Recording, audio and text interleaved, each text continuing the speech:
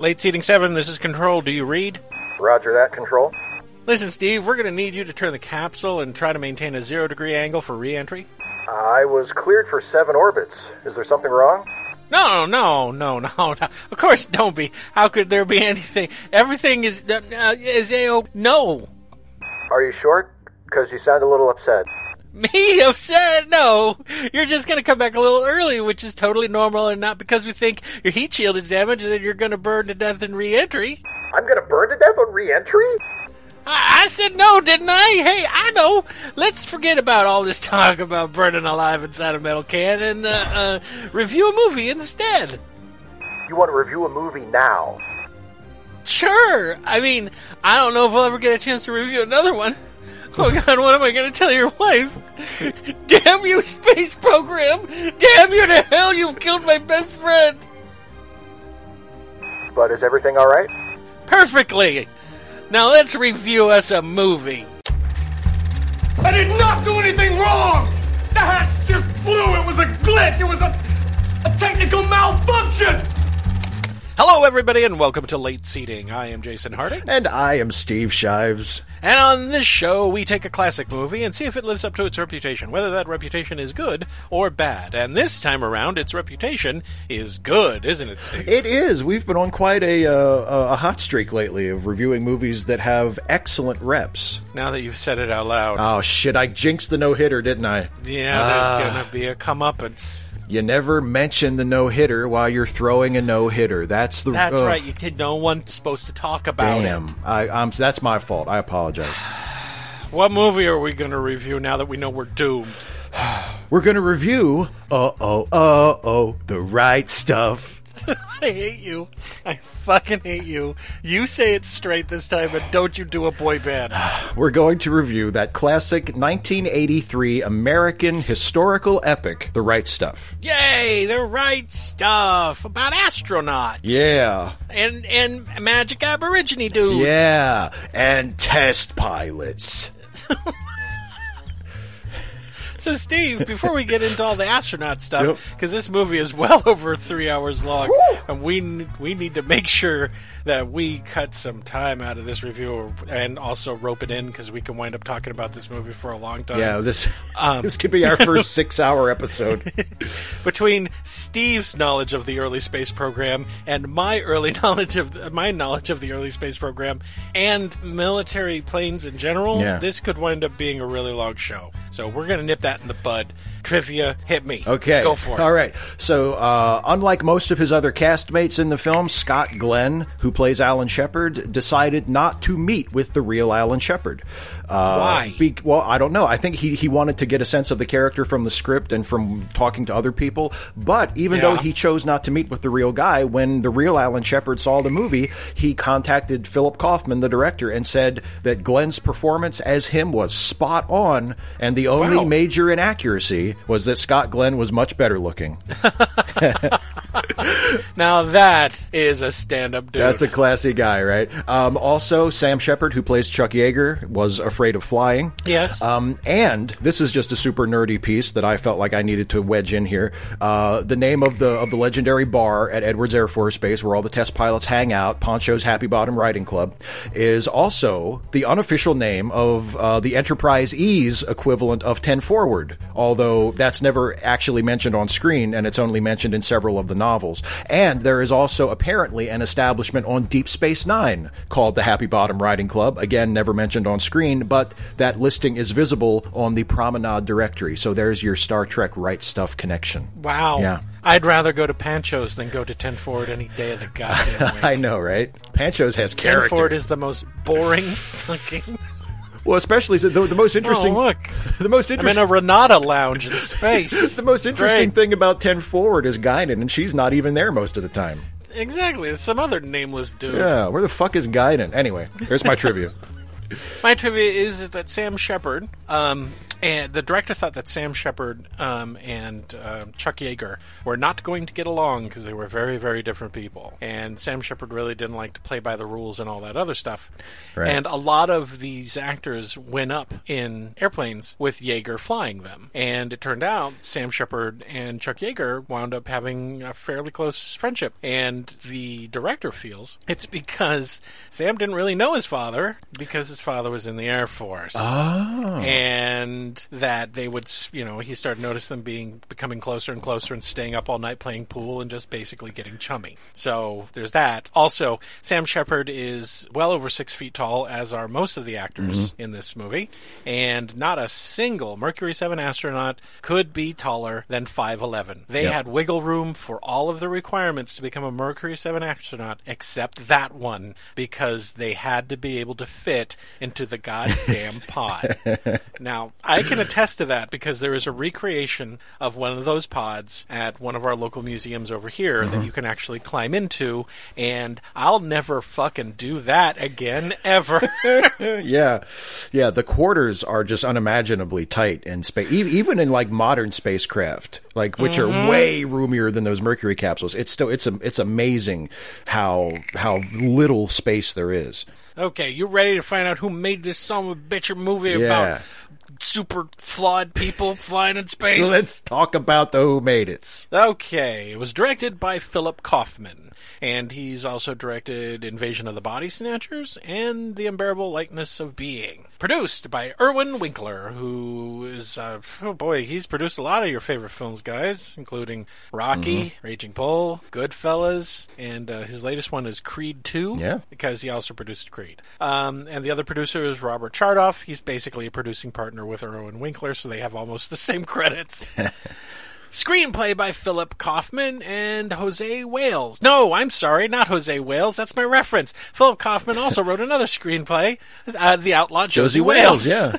Which I wrote Jose Wales and then said Jose Wales as if it was a person, because my mind is going, everybody. That's the remake. The remake is the with a Hispanic Jose Wales. El Bendito Jose Wales. El Bendito Jose Wales. Based on The Right Stuff by Tom Wolfe, and Tom Wolfe was a fairly popular writer. He wrote a lot of stuff. Yeah, he was, and he always wore a white suit. He was a dapper Dan. He was a dandy. Starring, and we're going to be here for a while, guys. So it's quite a cast. Buckle in. It's quite a long cast. And if you're like, hey, how come Jason doesn't have all of the stuff they did? Because if I did that for all of these people, that would be the rest of the review. Yeah, so for real. Here we go. Fred Ward is Virgil I. Gus Grissom. You know him from Tremors and True Detective. Dennis Quaid as Gordon Cooper. Do I need to tell you? No good. Ed Harris as John Glenn. Again, I don't need to stop it. Scott Glenn as Alan Shepard. You know him as Stick from Daredevil. Yeah. Sam Shepard as Chuck Yeager. Sam Shepard you've seen all over the place as well, but he's also very well known, and I know him better as a playwright. Yep. So if you want to find any of his works, just type Sam Shepard in there. You'll see his laundry list of stuff. He worked a lot in San Francisco at the Magic Theater, and so I performed on that stage. Anyway, not to make a big deal out of it, but no biggie. Lance Henriksen as Walter Wally Schirra. You know who he is. He's Bishop from Alien. That's right. He's the other police officer that dies in Terminator. He's been all over the place. He makes a lot of shit. He does. I'm sorry, Lance. You do. You make a lot of garbage. He doesn't say no too often. No, he doesn't.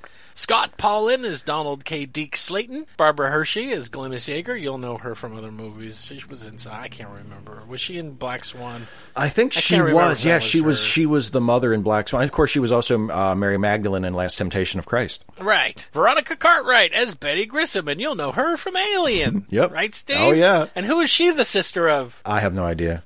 Again? I have no idea. Penny from Lost in Space?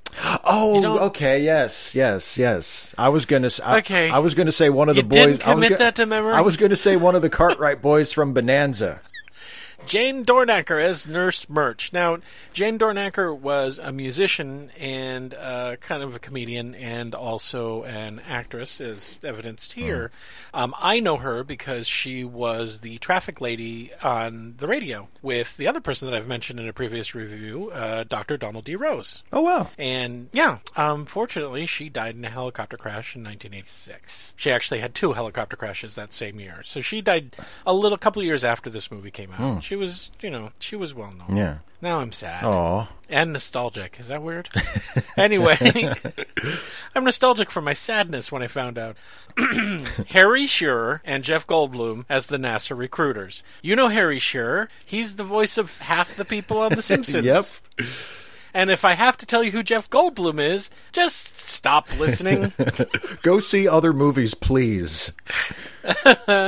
Kim Stanley as Poncho Barnes.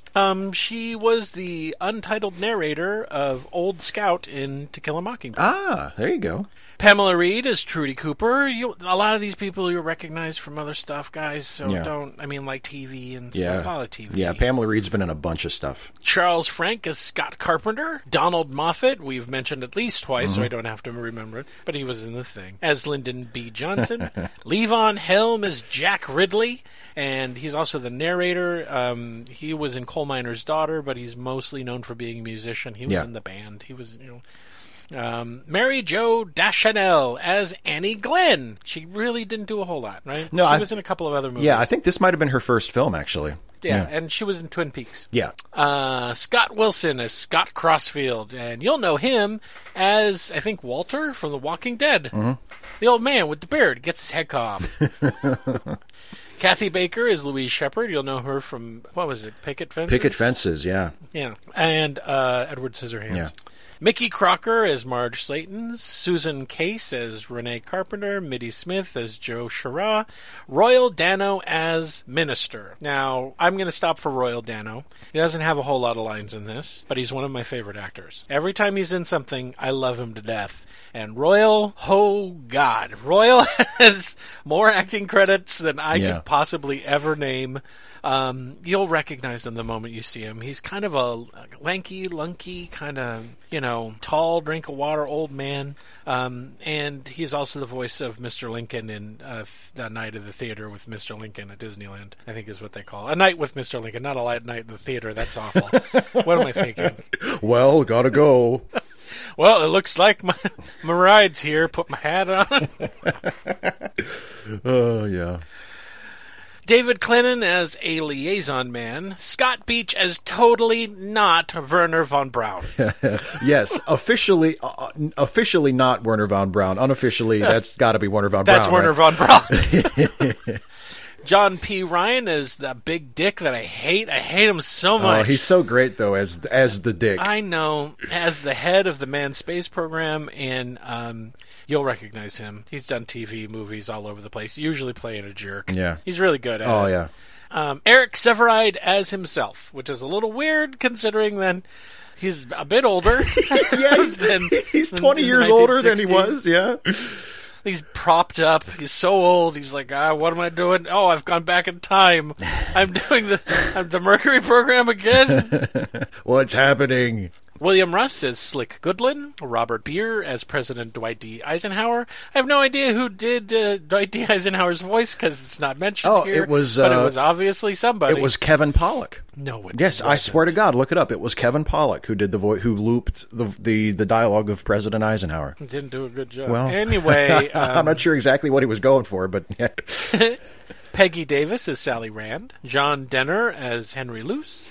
Royal Groans as the first X-1 pilot. Brigadier General Chuck, holy shit, I would love to meet him, Yeager. Yep. United States Air Force, retired, as Fred, the bartender. Yep. I'm sorry, I'm still thinking about Chuck Yeager. Anyway, Anthony Munoz as Gonzalez, and Anthony Munoz is considered one of the best football players of all time. And, I did not know that. They snagged him for this. Yeah, they snagged him for this movie. And David Gulpilil.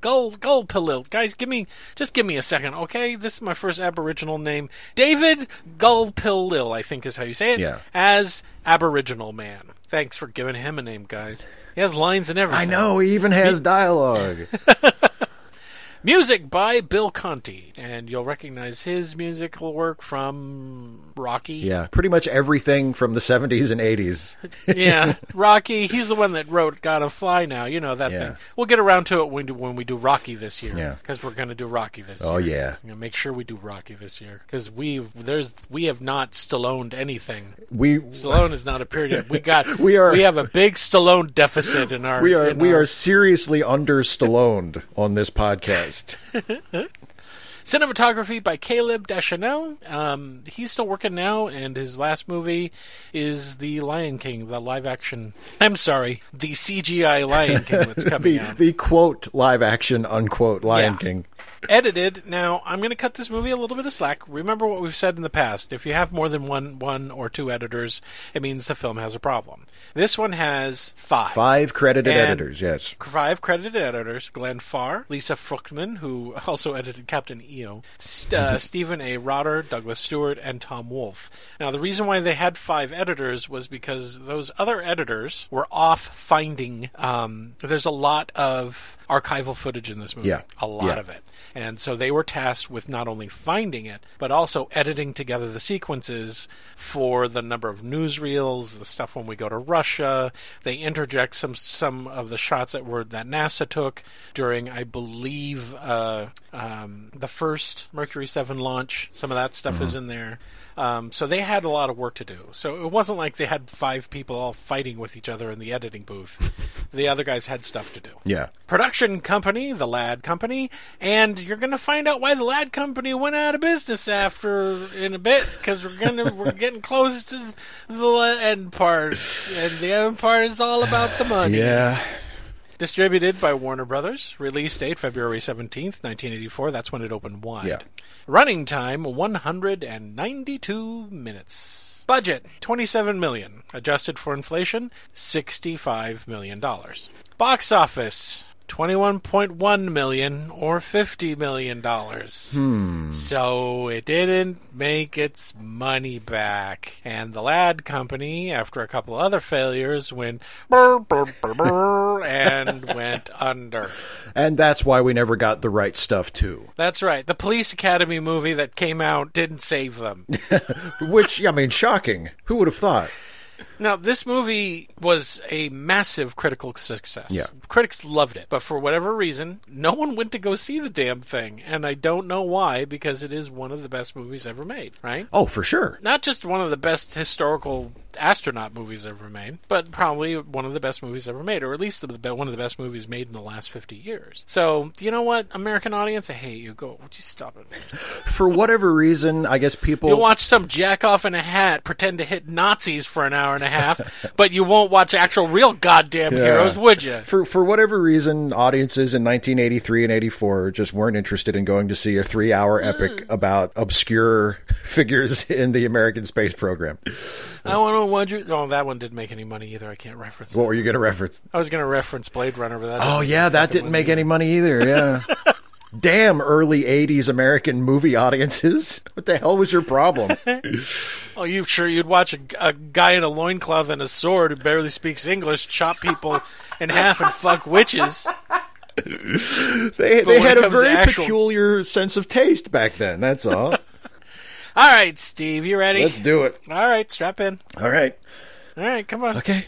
I hope you went to the bathroom. Oh, actually, can I... Too bad. Oh, damn. Strapping you in. And then we're bolting you in. And then you're leaving me on top of this missile all by myself for hours.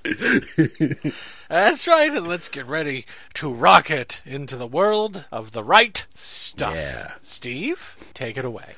There was a demon that lived in the air. In the thin air. They said whoever challenged him would die.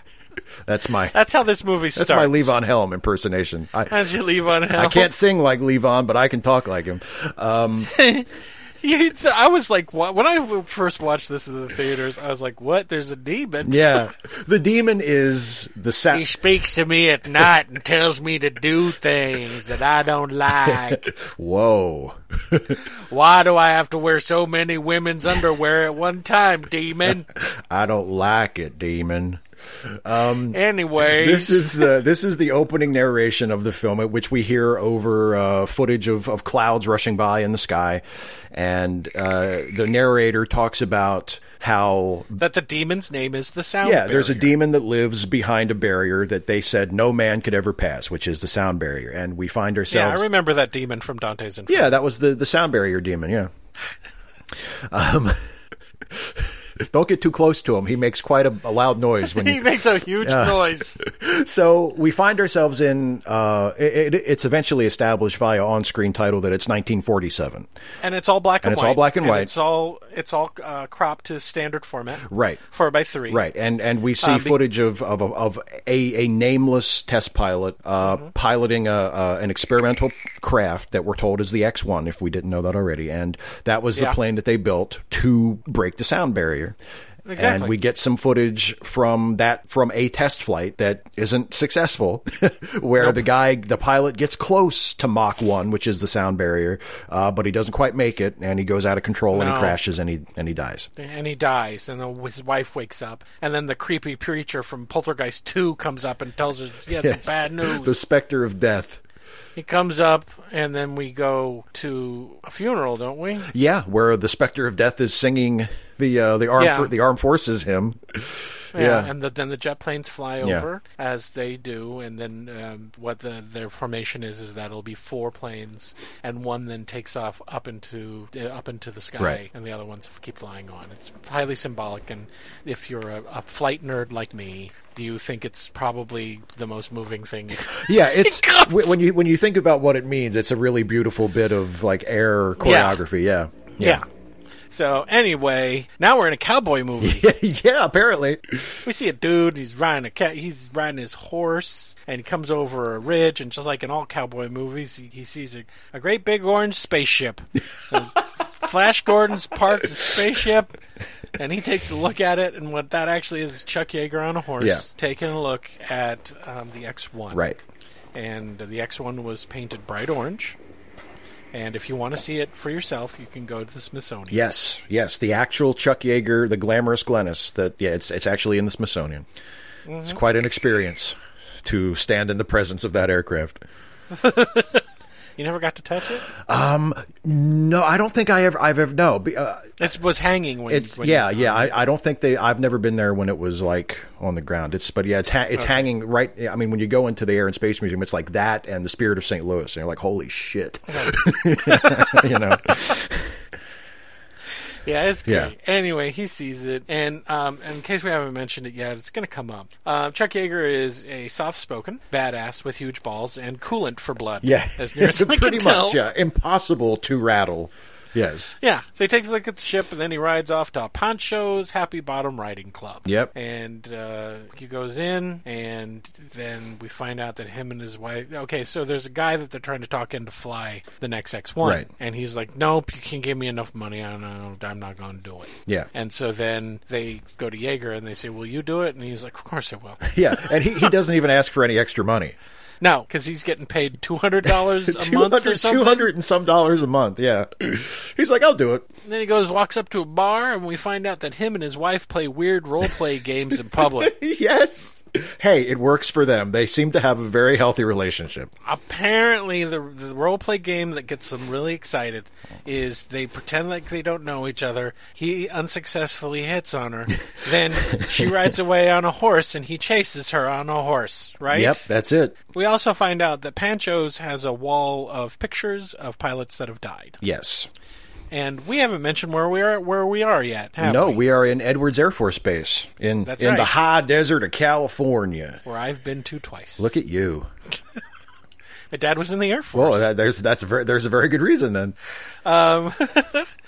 You got to come to California. I can show all these neat places that you never get to see, Steve. I would love to, and then you'll have to drag me away from Edwards Air Force Base. All you have when you look out your window, a bunch of Civil War corpses. I know, and like, come on. They've never been to space. They've never even flown in planes.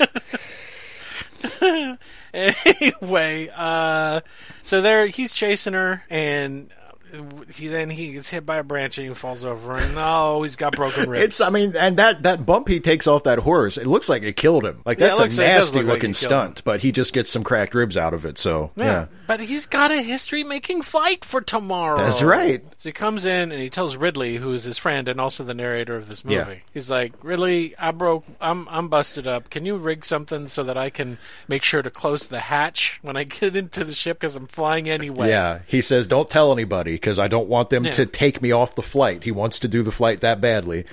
And he needs something to wang the door, the latch closed. So Ridley goes and he steals the handle from a hardworking janitor. Yeah, he ruins a broom. He ruins a broom. Thank you very much. Mm-hmm. And so now we get they get a big bomber. The X-1 is nestled under the underside of a bomber. They don't have it take off from the ground. Right. And Yeager climbs in. This happens a few times. Right before he's about to do something really, really dangerous and badass, Yeager always asks Ridley for a stick of Beemans. Right. He always asks, do you got any Beemans? Which is a kind of gum. Yeah, it's the Lucky Pilot gum. Yeah. In fact, when we first started our Skype call, I said to Steve, hey, Steve, you got any Beemans? And I gave the proper response, which is, I think I might have me a stick. So when the end times come, that's how Steve and I are going to be able to recognize each other when we're talking over walkie-talkies. That'll be our call sign. Exactly. Anyway, so he gets into the thing, he wangs the thing closed, the ship takes off, and he dies in an explosion at the end. Yep. No, sorry. Everyone's looking up. He's going faster and faster and faster and faster. And here's some trivia. You ready? Yeah. Okay, so you know how when they show the shot of the X-1 and it's going faster and faster and it's shaking, they're showing the cavitation as it's moving faster and faster? Yeah. They got that effect by holding a woman's vibrator up to the lens of the movie camera. Eat your heart out, J.J. Abrams. There's some practical effects for you. Uh-huh. So they're all looking, and then all of a sudden they hear an explosion. Yeah, and they think they think the worst, obviously. Yeah, of course. But then it turns out all he did was break the sound barrier. No one knew that the sound barrier explodes when you break it. They'd never heard a sonic boom before. Yeah. The first sign that our own atmosphere is angry at us is... and they're like, yay! Meanwhile, Yeager's up there, and he starts hallucinating a little bit. He just hallucinates just a little bit, right, Steve? Yeah, he starts. It's like kind of like a tunnel kind of swirly thing in the sky. Yeah, he's got a huge blind spot right in the front. It's weird. Anyway, yay! And he comes back, and the government tells the reporters you can't tell anybody about it, which is true. They had to wait a year before they announced it. And in real life, he won a bunch of awards and all that stuff. That's not why Yeager does it. No, he does it just to do it. Yeah, because that's who he is. Yeah. Anyway, now we jump from 1947, which is when we're at, to 1953, and we see a car, and who's in the car, Steve? It's Gordo Cooper. And his long-suffering wife, Trudy. Yes. They are moving to Edwards from, I guess, Langley was the last place that they were, and he's trying to work his way on up to the top of the pyramid. And Trudy's kind of done. Yeah. She's kind of getting tired of being a test pilot's wife. Yeah. But he says everything's going to be okay, and then he says something that is repeated at least 3 times in the movie, in which he says, hey, honey, who's the best pilot you ever saw? And what's she say? The proper answer she is... Never does, she never actually, she's sick of it. She never actually says... Well, she says kind of jokingly the second time, but yeah, the proper answer is, you're looking at him. Yuck, yuck, yuck, yuck, yuck. Anyway, they get to the house, and the base housing has all the amenities, Steve. Brown water, and lights that don't work. Oh, and planes that crash at noon every single day. It's like the worst episode of House Hunters ever. Because there is no other house. This is where you have to live. You have no choice. So now we have another funeral, and after the funeral, everyone goes to Pancho's, where we meet another Peckerwood, Gus Grissom. That's right.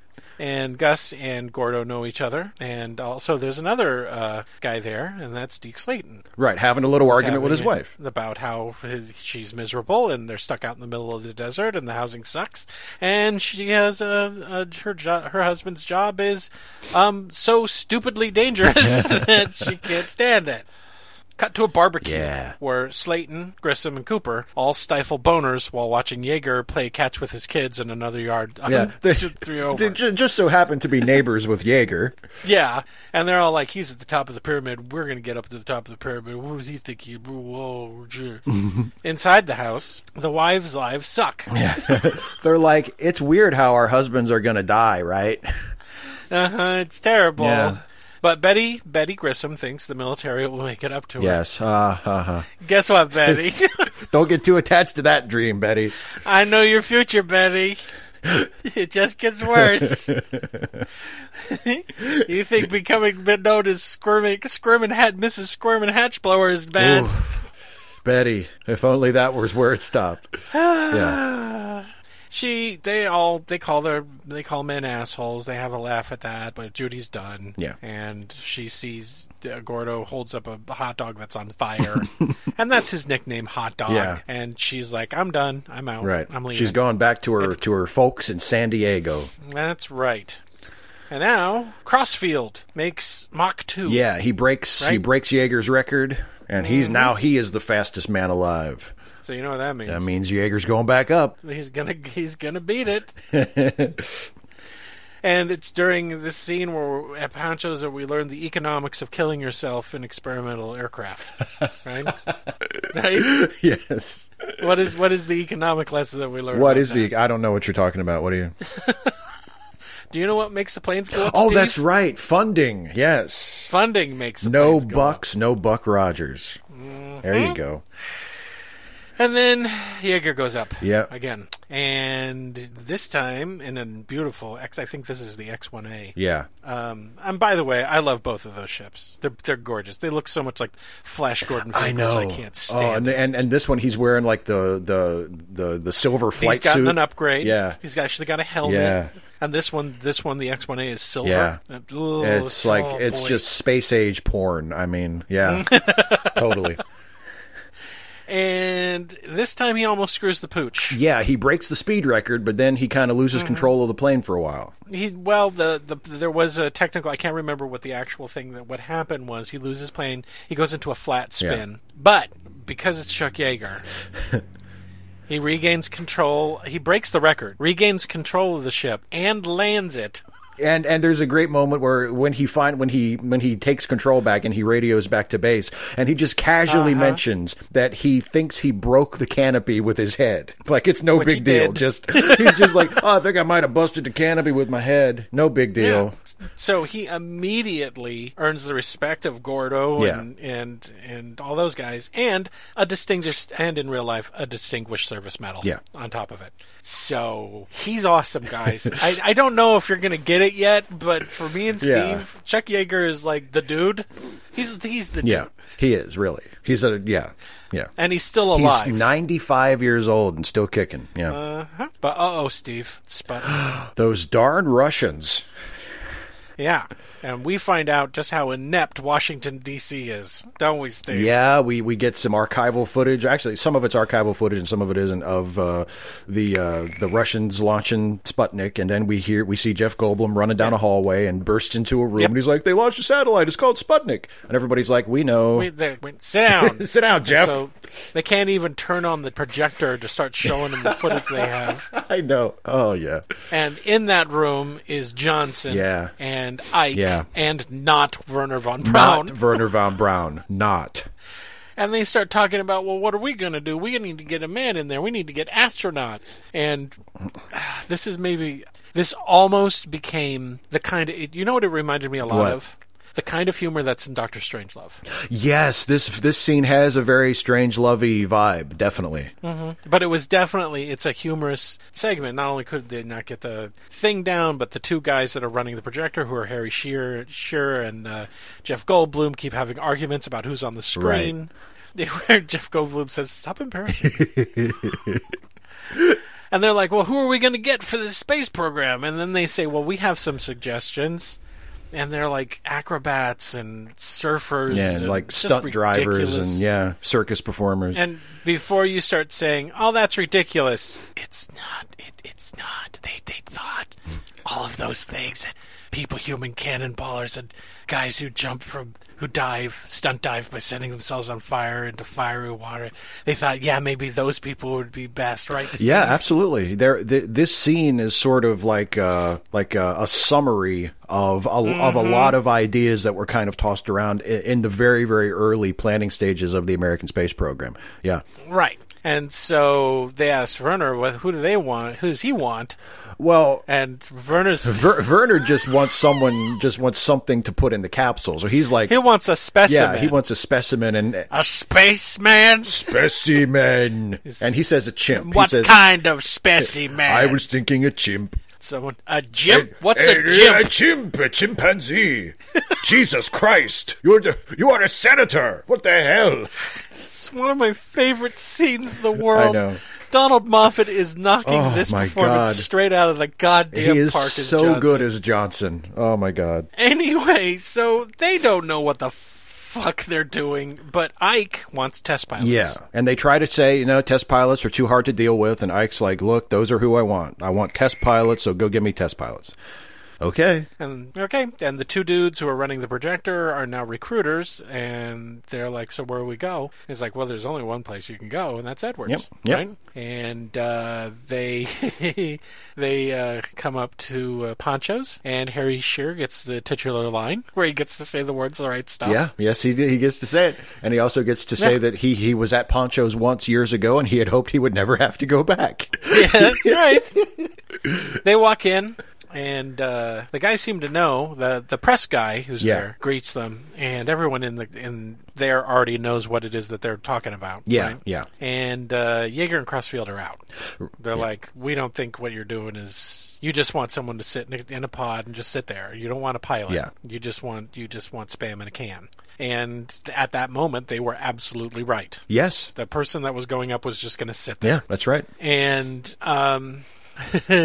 but there's a few dudes that think that maybe it would be a good thing, right? Oh, yeah. Gordo and Gus and Deke are all very intrigued by it. They feel that they're never going to get to the top of the pyramid at Edwards so long as Yeager and Crossfield are there. And they're absolutely goddamn right. They weren't. No. And also, Gus is very enamored of the term astronaut when he learns from Gordo that it means Star Voyager. Star Voyager. That's Gus right. Grissom. So then the two guys, the two recruiters, are eating Chinese food, and they watch Captain America on a game show. Oh, wait, that's not Captain America. That's John Glenn. It's John Glenn. The real-life Captain America. The real-life Captain America. And they're like, see this guy? That's who we want. We're going to get John Glenn. He's a test pilot. He's a Marine. Yeah. And he just set a distance record. Right. And he was a war hero in the Korean War. He was definitely like the number one guy. And from all accounts, the way Ed Harris is playing him in this is how every single person that has ever met John Glenn says he's like. Yeah. So if you think this is over the top, if anything, he's underplaying it. He was too good to be true for the most part. I mean, he was too good for us. What? Why? What did we do to deserve this person to be here? Put him in a blue suit and give him the goddamn shield. You're in the wrong place. You must be in the wrong place, John. But now we wind up on an aircraft carrier. That's right. And that's when we meet Alan Shepard, and he's landing his FH-3 Demon on the... Oh, God, I love that plane. And he's the funny one. He's the funny one. And he goes up and meets the recruiters who are busily puking off the side of the ship and trying to talk to him with puke in their mouths and trying not to throw up. And Shepard's like, cool, count me in. Yeah. So now we cut to Albuquerque, and we watch Alan Shepard get tortured for science.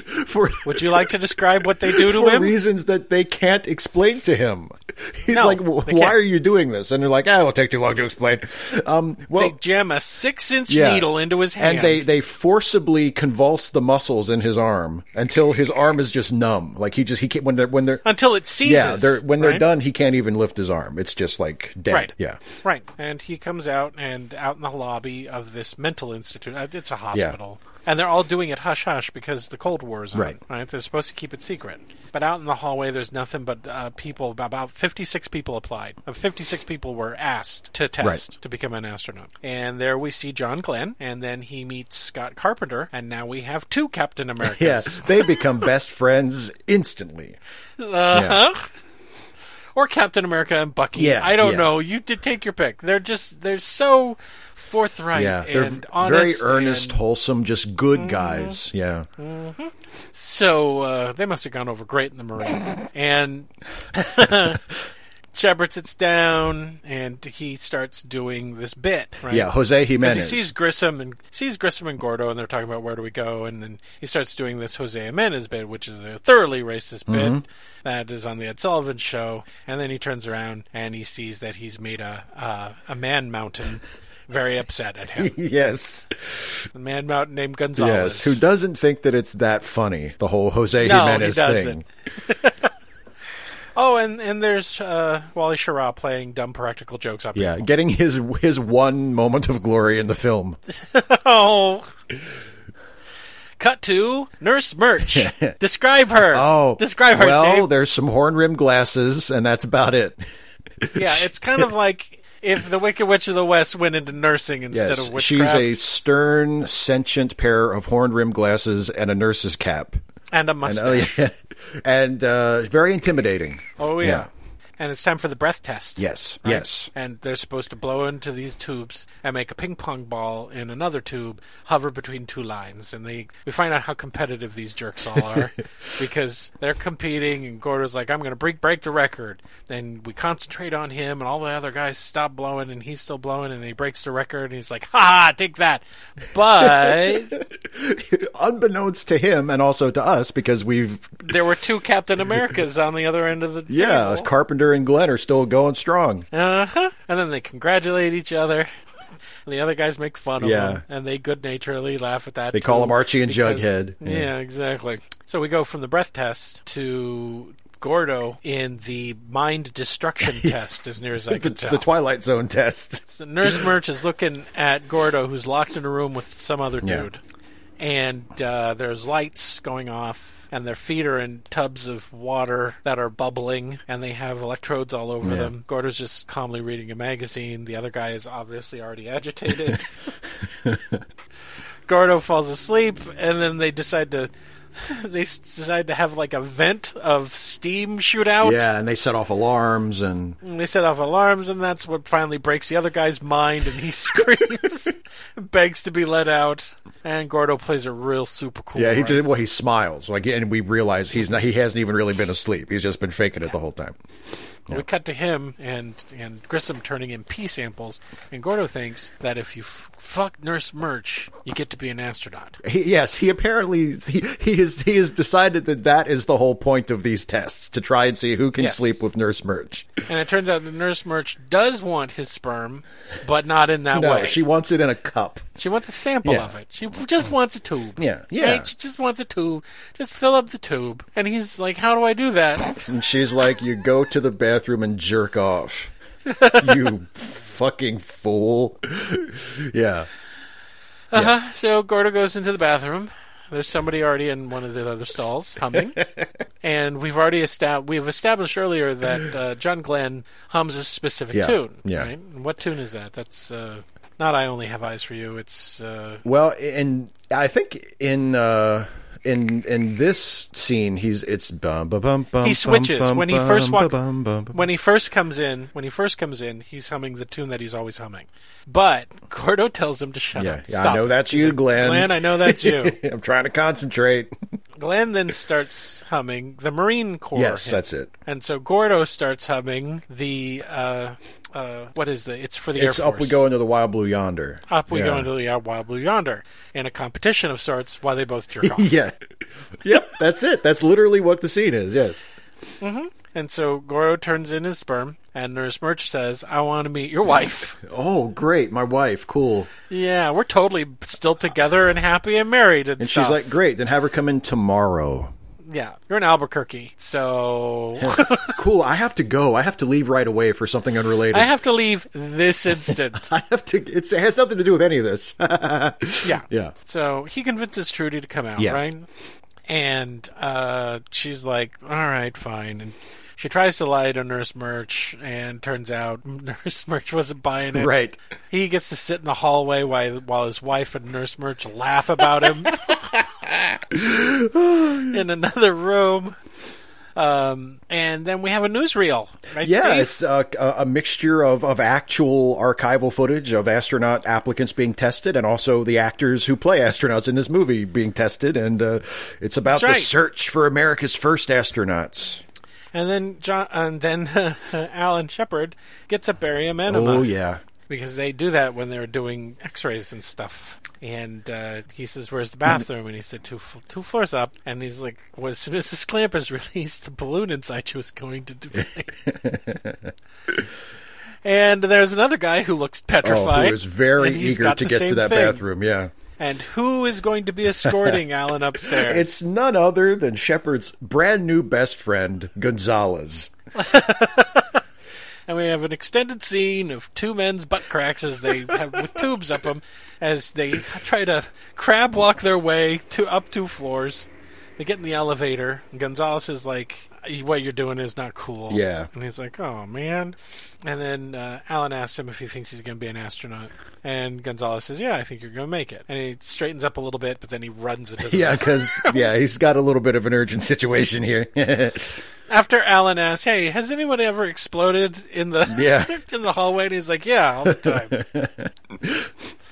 Cut to Washington. And what do you know, Steve? All the guys that we've spent time with are astronauts now. That's such a strange coincidence. That's right. And the press goes fucking apeshit. Oh, yeah. This is the public introduction of the Mercury 7, the first generation of American astronauts.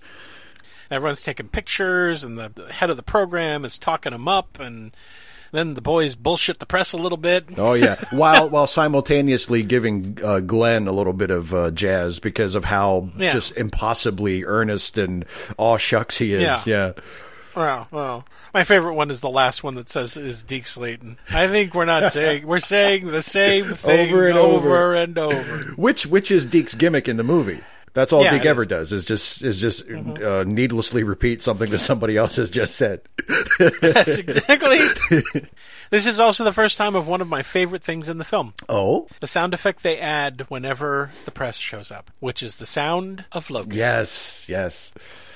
In fact, it gets later in the movie where you don't even need to see the press. All you have to do is hear the sound of locusts, and you know they're coming. Here they are.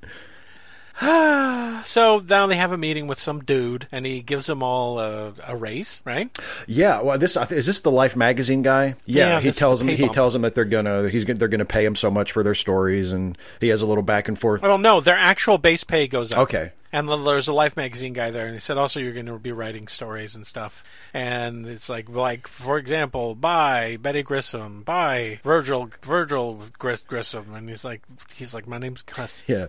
And he's like, we can't have an astronaut named Gus. Shut up. And he's like, what's your middle name? What's his middle name? His middle name is Ivan. That doesn't work, does it? So they let him say he gets to keep the name Gus. I love how the Life magazine publisher actually says, okay, you can be Gus, like it's up to him. And as they're leaving, Gordo's wife tries to talk to Annie Glenn, and she doesn't say anything. She just kind of walks off, and she's like, "Geez, you stuck-up bitch! God damn it, fucking ugh!" And they're like, "Well, what do you expect? That she's married to Mr. Clean Brain?" Well, now we find out why she was quiet. Right? Yeah. We get a scene with the Glens alone together, and it turns out Annie has kind of a speech impediment, and she's just shy about talking to people. She has a real severe stutter, which the real life Annie Glenn had in real life, and in fact was a very well-known and awarded advocate for people with impairments such as that. It also speaks volumes as to John Glenn's character. Because this is a woman that he's known her since childhood. Yeah. Since they were kids. Yeah. I don't know who I like more. He is. He's like impossibly good. John Glenn is the Captain America, and like Yeager's like the Wolverine. Yeah. They should just do a team-up comic. Yeah, exactly. If only Yeager had been hired as an astronaut, they could have done a Gemini mission together. Mm-hmm. We also find out in this scene that John Glenn's a little self-aware. Yes, he knows how people look at him and how people think that he's like a goody two-shoes, a Dudley Do-Right, as he says. And his wife agrees. His wife is like, yeah, kind of, yeah.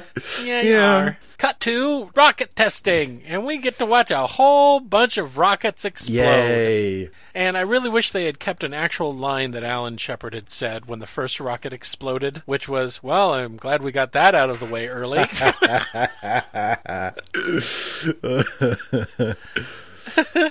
Cut to a bar that has an aquarium full of women. Yeah, one of them girl aquariums. Yeah, and we find out that the astronauts have been a little frisky in the pants area while they're down in Florida, huh, Yeah, Steve? they haven't been technically faithful to their wives. No. Or at all. Yeah. And these two women come in, and they're like, what, 4 down, 3 to go, I think they say. 3 to go, right. And the camera makes us think that Gordo and Gus and Alan, and I don't know who the fourth one is. I think Shiraz there too, yeah. I think. But anyway. I don't know. But they make it seem like, okay, they were the unfaithful ones, and then these two women pick out the worst wrong targets ever. They go right to Glenn and Carpenter's table. Here's a wrong tree to bark up, and they walk over to Glenn and Carpenter. And we cut to their changing room, where they're changing into their silver spacesuits. And Glenn has a little tiny problem. Yeah, right? He's not too cool with all the infidelity and all the partying and all that. He's like, you're going to put this program in a bad light. And Shepard's like, shut the fuck up, I'll do what I want to. He says you can't tell a pilot what to do when he's not flying. That's right. And what he does with his wick and his zipper is his own goddamn business. And Carpenter brings up, whether we deserve it or not, people look up to us, and we could endanger the program. And then they all start fighting back and forth, and then Gus has a problem with the monkey. Right, and that's actually, weirdly enough, that's what brings them all together. Because Gus says, they're going to send a monkey us up into space before. No, that isn't what he says. He says, the problem isn't pussy, the problem is monkey. And that stops everyone dead in their tracks because they're like, oh, God, we let this man into the space program. and then all of Gus's friends jump in and explain what he meant, which is a great... We got to translate for Gus. Just a second. What Gus is saying is... He should have been like, no, a real monkey. You guys don't see him? I'm talking about that monkey right over there on the bench. Right over there. Nobody sees the monkey. But basically, the guys want to be treated like pilots and not like lab rats. Right, exactly. Right? The engineers and everybody who designed the spacecraft are just looking at the astronauts as something to just plug into the spacecraft and to monitor. That's it. Right, that's it. They're there to collect data. That's all that's... And not actively like they're doing anything. They have a bunch of stuff connected to them that would collect data on their physical being while they're going up in space. And so they are going to be a united front, and they're going to make sure that a monkey doesn't go up into space before humans do. And now we have a monkey versus man montage. That's right. And then after that, we get to see the spacecraft for the very first time. Note, I did not call it a capsule. The capsule. They're wheeling out the spacecraft, and the guys look it over, and they're like, we want a window. Where's the window? And Gus really wants a door with explosive bolts. Yes, Gus insists on that. He's like determined, I really want a door with explosive bolts. The monkey says we need a hatch we can open ourselves. We want pitch and aft thrusters so we have control of the spacecraft. And also it's called a spacecraft, you bunch of Nazis. Yeah. It's a spacecraft, not a capsule. Yeah. And the Nazi scientists get their fifis hurt. Right. We will give you a window and we will give you a hatch. Okay, are we good but now? But only after the astronauts tell them that they'll go to the press. Yeah, exactly. They have to threaten them. If they, with funding. Yeah. Right? Because we trot that out again. Right. But exactly. It's Gordo and Gus and Deke who were there in ponchos when PR guy said that. They bring it back. And like, no Bucks, no Buck Rogers.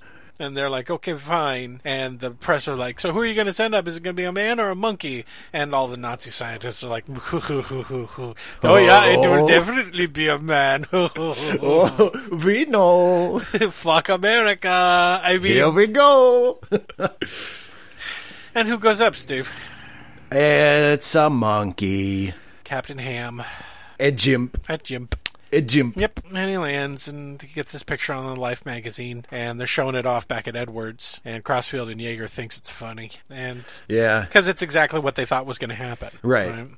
But, Steve, Gagarin. Oh, the Russians, those darn Russians. Yeah, they go ahead and send a man up there, Yuri Gagarin. Yep, and the press are like, what happened? Why did you send a person instead of a monkey? And the guy didn't say, well, because the guy's pissed off a bunch of German scientists and out of spite. That's what they did. That isn't the real reason, guys. No. Might have had something to do with it, but it wasn't the real reason. No. But the boys are sick of everything. They're so sick and tired of being pushed around and treated like lab rats and all this other stuff, and they're so upset. John Glenn almost cusses. Yes, he has to. He tries to say himself. fuck twice, and he can't get it out. So Gus cusses for him. And then Glenn's like, yeah. Darn right. So now we cut to May 5th, 1961. Yep. And we see that the very first Mercury 7 launch is going to take place. We don't know who it's going to be because apparently we're dumb and we don't know our history. We don't know history. Right. Everyone thinks it's going to be Glenn. Glenn is going to be the first one up, right? That's what everyone says, right? Yeah. We cut to Alex Severide, and boy, is he a downer. All the rockets have exploded. This astronaut's probably going to die. Literally this says, is going to be a there are tragedy. lots of questions. Can our boys do it? No one can do anything. All of our rockets explode. God, America sucks. Why am I even here? Parents, don't let your children watch this. It'll probably blow up. I have $50 on it blowing up. I hope it does blow up. I don't even care anymore. And Steve. Creepy minister's there for some reason. Yeah, what's he doing there? I guess he figured, I gotta go where the death is. Why is he in Florida? Who knows? He's like, I gotta get there. Yeah. And so we follow him up. He goes up into the elevator. He gets into the pod. The pod.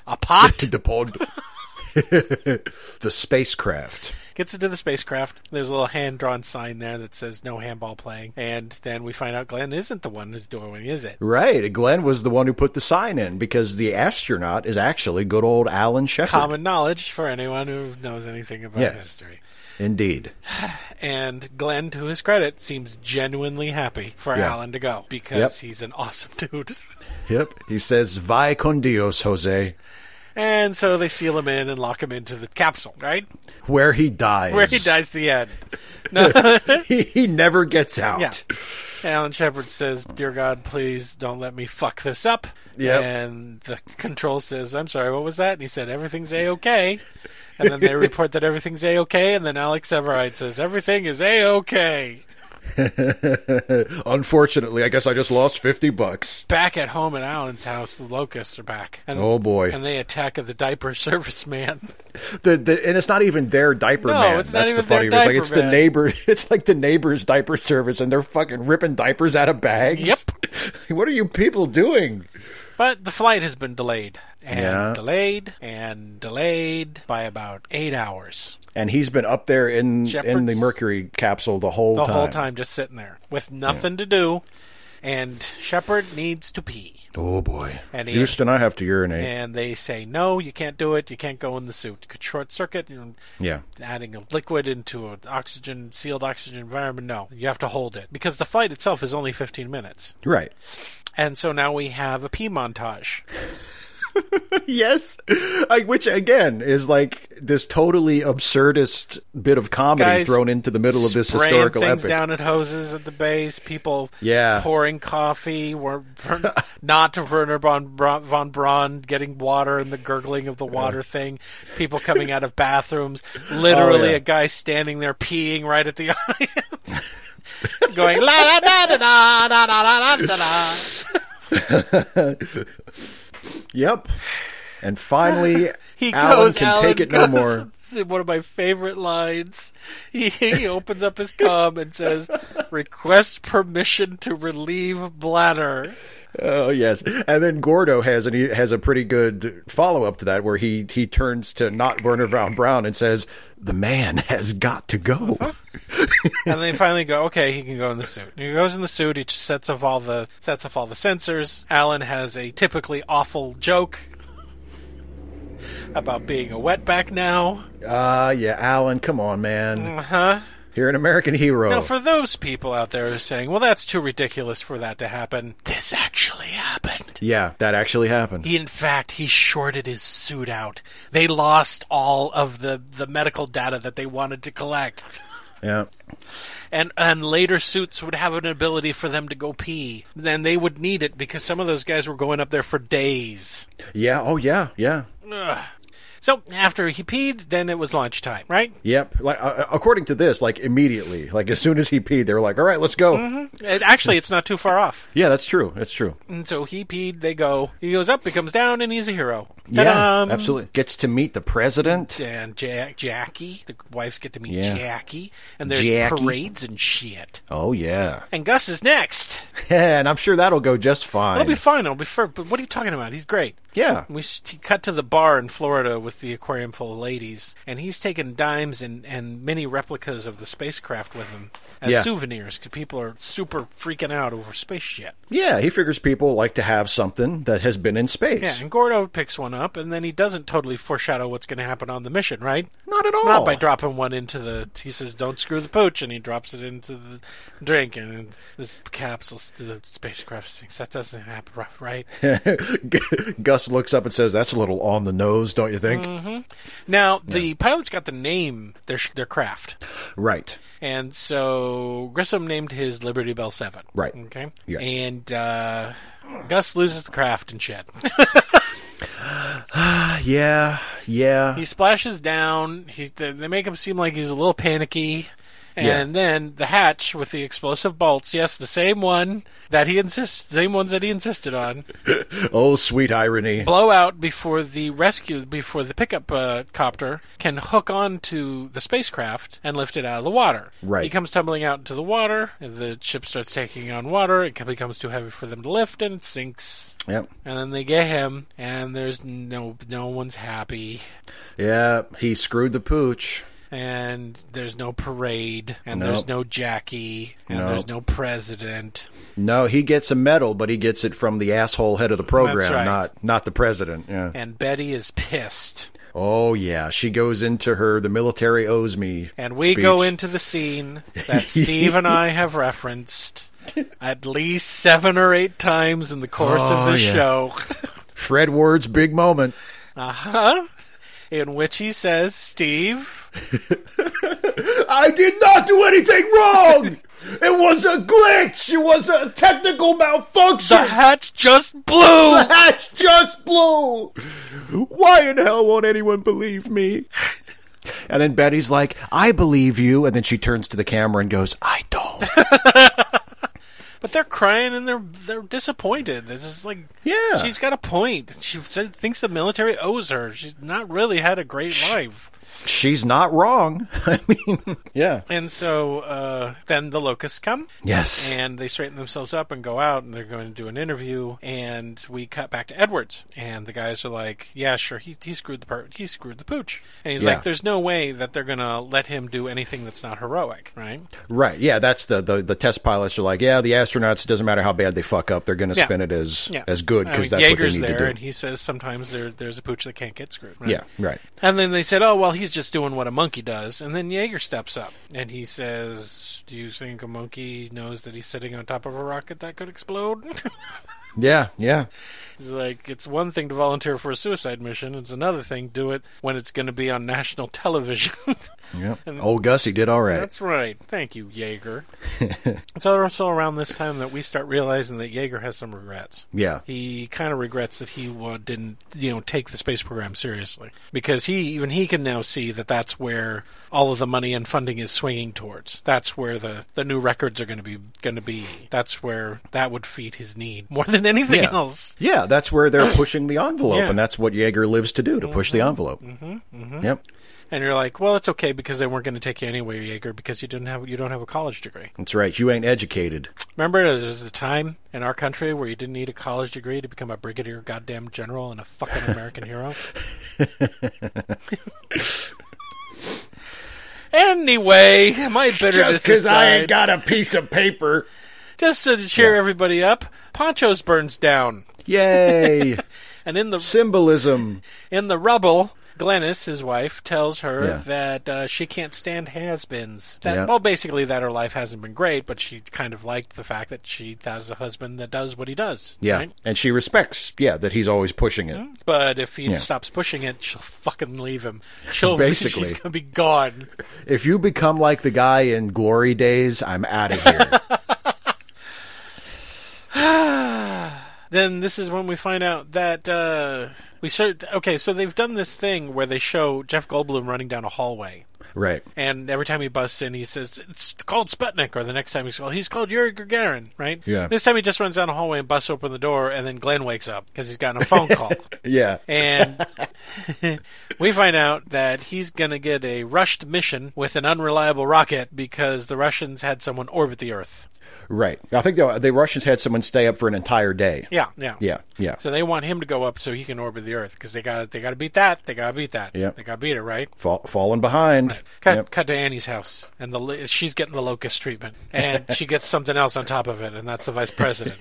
She gets a very unwelcome would-be visit from the vice president. The vice president wants to do a press thing with her just to make him look good, and Annie don't want to do it because she's a stutterer and she doesn't want to appear on television. And the other wives protect her because now they know what the deal is with her, and they're all friends.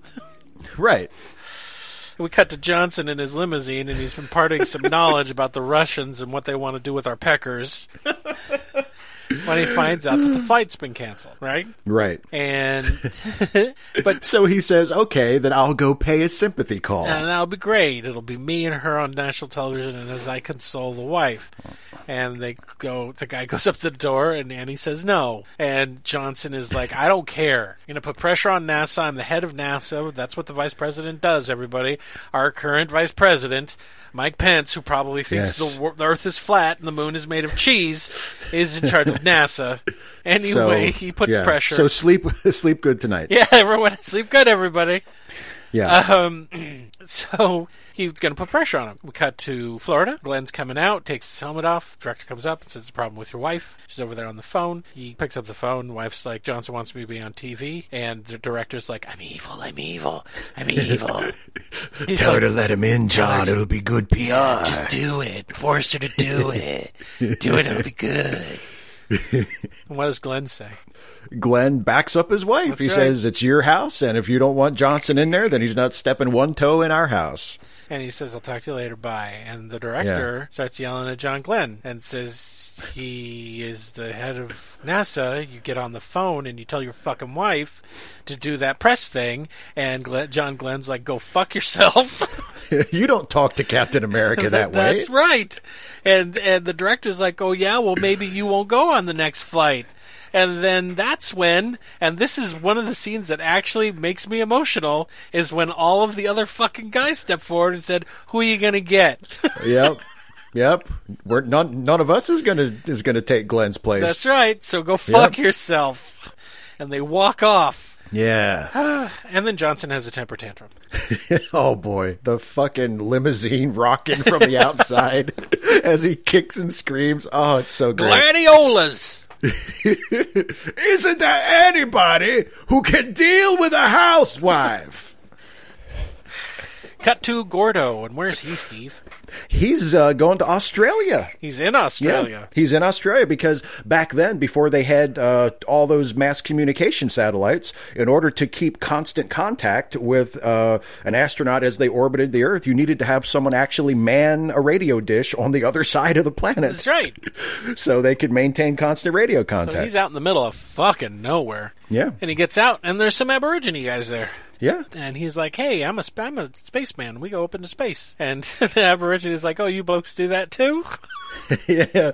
Big whoop. See that old man up there? He does that. That's right. He points out this old Aboriginal Merlin, and he's sitting up there, and he's like, he knows the stars. He knows the Milky Way. He'll help your friend out. And he's like, "Okay, thanks. Well, bye." And it's time for Glenn. And what does Glenn name his ship? Oh, boy. He names it Friendship 7. That's right, he does. Come on. I mean, right? Like, come on. And so he goes up, and he's like floating around. It's great. He has a good old time. And then, Steve, the landing bag is deploy light is on.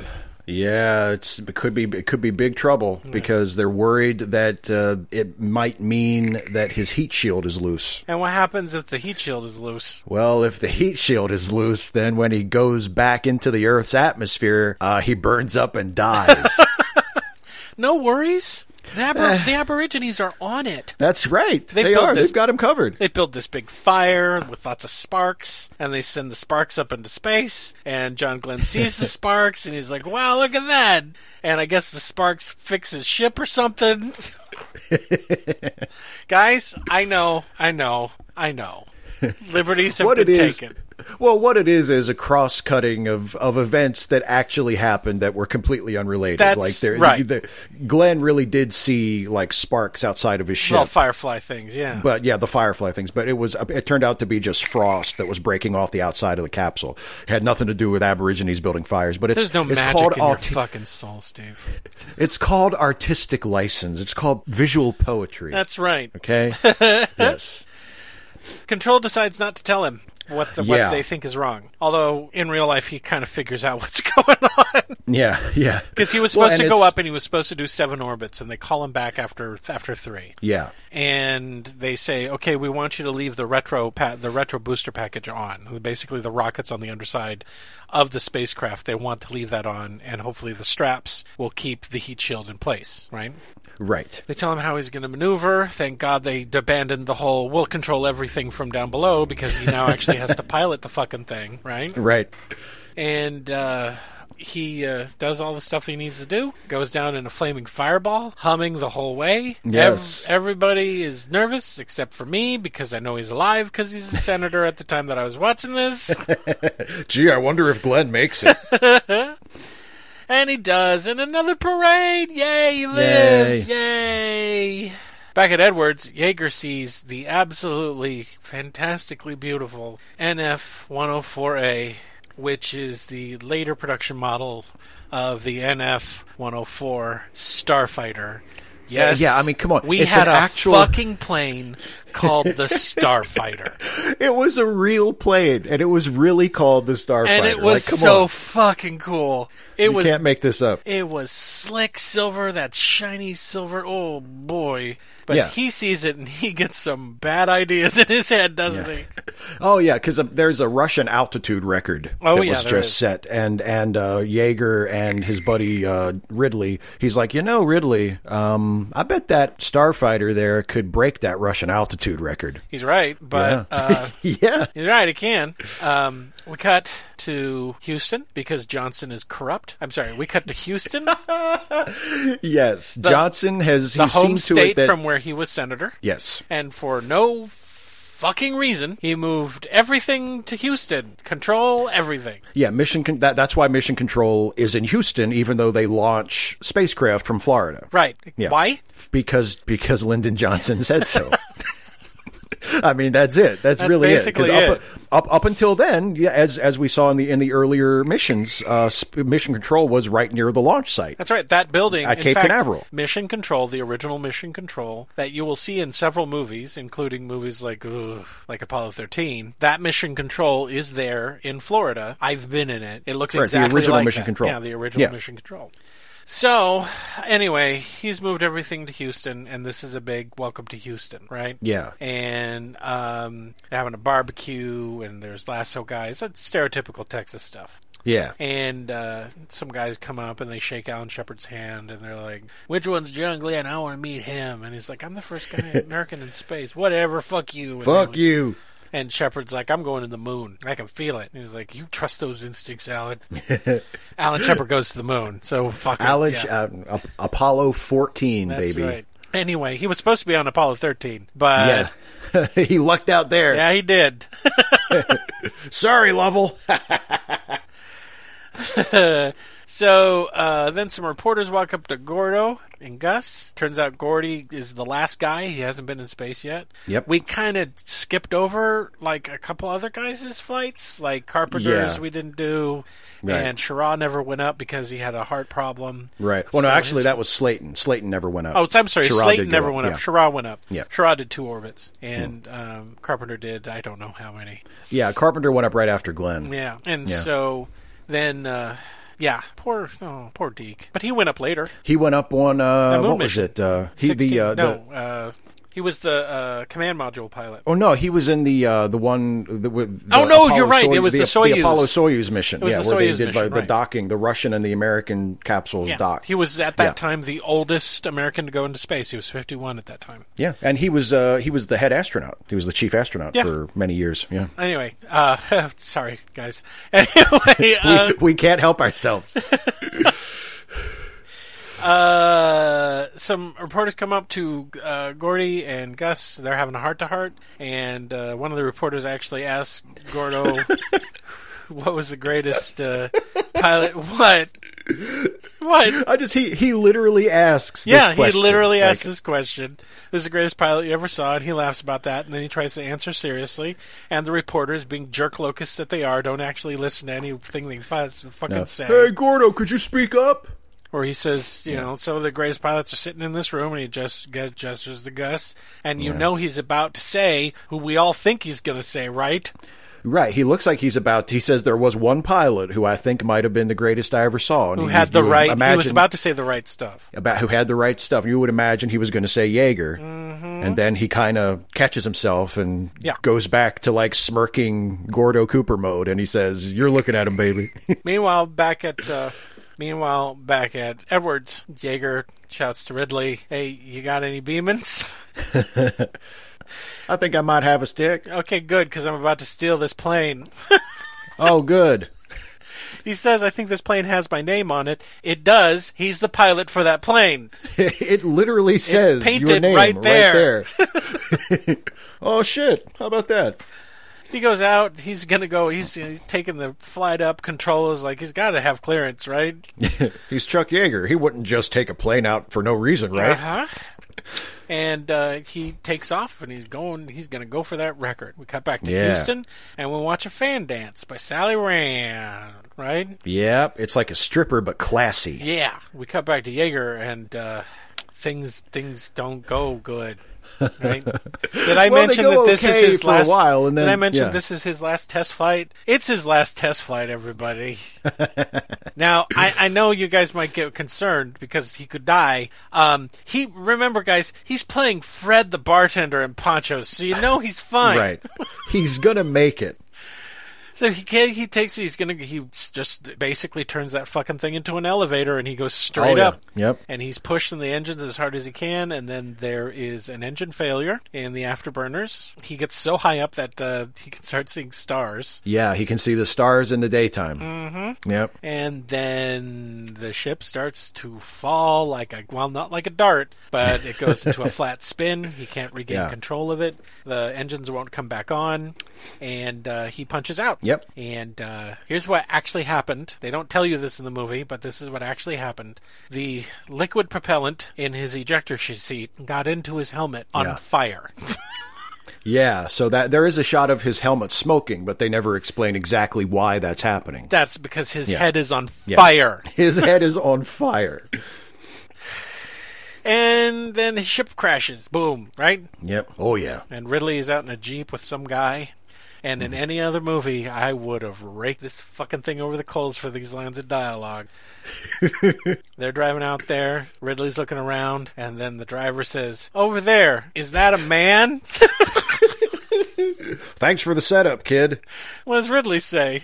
He says, "You damn right it is." Now, I would just like to say, cementing for all time that Chuck Yeager is the greatest badass. He's walking away from his crashed starfighter. Yes. With his helmet under his arm, 3rd-degree burns on his fucking face, chewing his gum.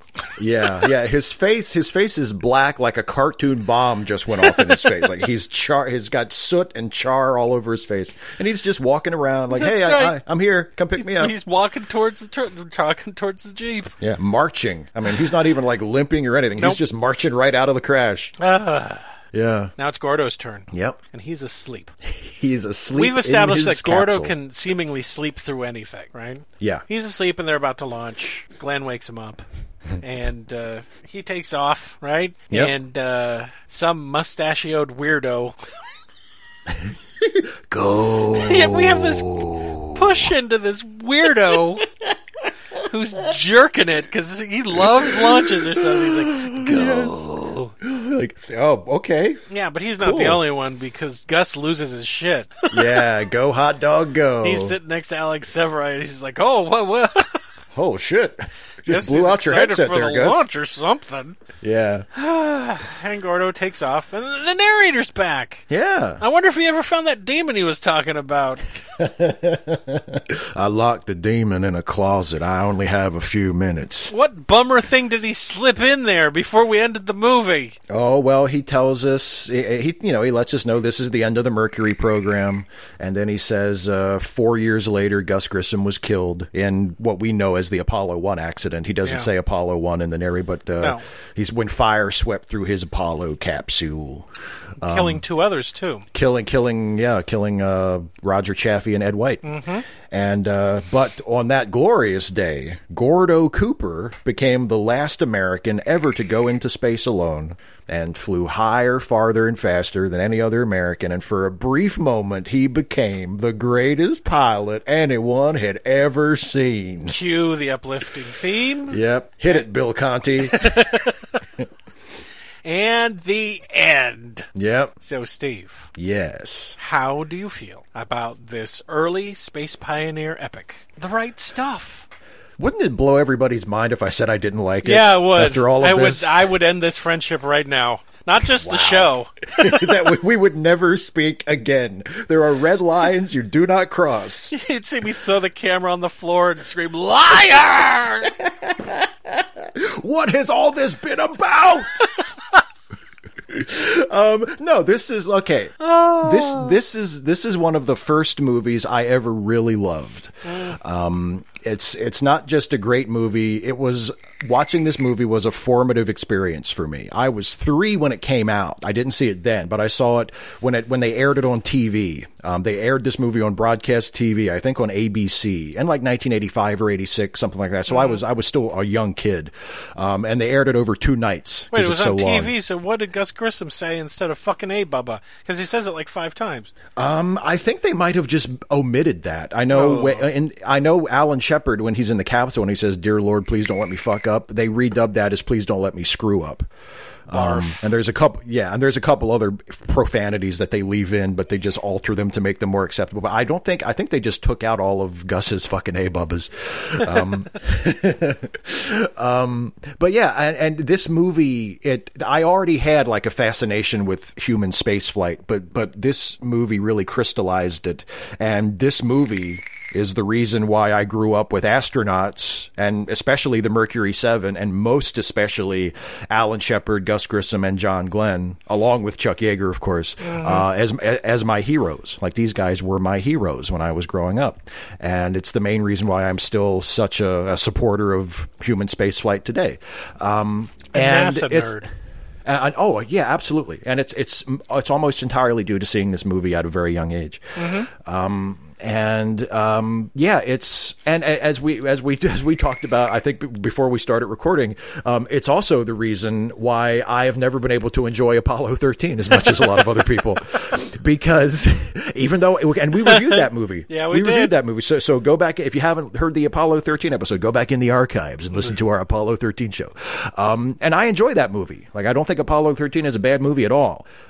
There's parts of it that I love, but I feel like it comes up short because it lacks something that this movie has. Apollo 13 feels like a filmmaker took a historical event and made it the basis of a really well-made, like, sort of crowd pleaser movie, while The Right stuff feels like a much better filmmaker took a historical event and he made a work of art out of it. And that's the difference to me. And the thing that The Right Stuff does so well is it balances history and myth almost perfectly. Obviously there is some creative license here and there. Are you going to try to tell me that there aren't Aborigine wizards, space wizards? There may not be. I don't know. But for the most part, every major event depicted in the movie did actually happen. Yep. It didn't always happen exactly the way it depicted. Like Chuck Yeager's test flights were not quite a spur of the moment. He didn't just wake up one morning and decide to try and break the altitude record. He was in the military, guys. He didn't just take the Starfighter out on a whim. He didn't become a brigadier general by fucking flaunting the rules and stealing ships. They changed that a little, to emphasize the cowboy aspect, to emphasize that like the early test pilots were like gunslingers who sort of did their own thing, and then things were a little more rigid and formalized when the astronauts came along. They play up that contrast in the movie, and that's why that is. But and certain relationships between characters are embellished, like Gus and Gordo and Deke weren't quite as close as they are in the movie, at least not at first. Like they didn't have a friendship going way back like they depict in the movie. And there's a couple other things that aren't quite true, but for the most part, it's pretty true to history. And like we've said during the review, like even some of the really unbelievable stuff, like Shepard having to pee in his spacesuit, like that's all true. That really happened. But there's also this other layer to it that is just pure myth. Like Chuck Yeager in this film is like a figure from Greek mythology. He's fucking chiseled from rock. He's not quite a god, but he is more than a man. Like he's the symbol. He's the embodiment of the right stuff. This indefinable quality that they say the astronauts just have to have. They need the right stuff, whatever that means. Well, whatever it is, Chuck Yeager has it, and he's the closest thing that there is to a central protagonist. Distributor of it. What are you talking about? Yeah, I know. He makes it in his basement. And you go down to see what he's doing, and he's just peeing into bottles. Hey, wait a minute. And he's the closest thing. He's the closest thing to a central protagonist. This is an ensemble movie. It's not about just one particular character, but if it is about any one of these characters, it's about Yeager, especially thematically. Yeah, because here's the thing. This is about the early space program, but the character that we follow more than anything else is someone that was never in it. Exactly. He was never an astronaut, and he becomes sort of the symbol of one of the big themes of the movie, which is just how fast everything starts to happen. Yeah.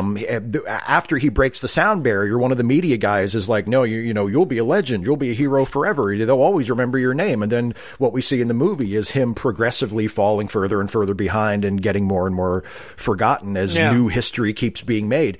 And for all of his heroism and all of his stoic courage and pioneering accomplishments, he ends up being left behind.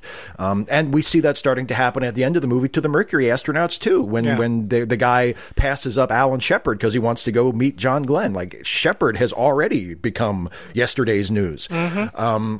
So yeah, that happened. That's a big important part of the movie. There's so many characters in this movie, and yet almost every major character is done justice. The obviously the film cares more about some characters than others, but all of the astronauts at least get a moment or a few memorable lines. Wally Schirra is the one who gets jilted the most because he just gets the thing where he opens up the toy snakes in the hospital when they're and he doesn't really have any other amount of Yeah, he doesn't get a whole lot of, and as we mentioned, they skip over the space flights of most of them just for the sake of, they didn't want to make a 7-hour movie. Yeah, and also those were relatively uneventful. Everything went exactly the way they were. They were routine. Yeah.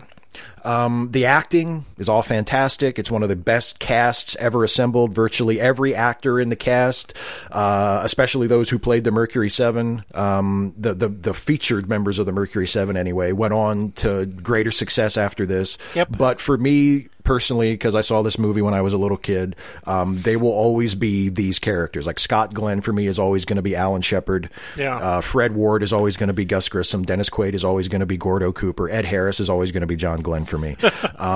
And something else I noticed, which happens a lot when I revisit films as an adult that I loved as a kid, was I was pleasantly surprised to see how funny this movie is. We mentioned a couple of times there are some scenes that are actually played just straight for laughs, like the the scene where they're showing the footage of the circus performers, and you get the comic team of Harry Shearer and Jeff Goldblum. Yeah.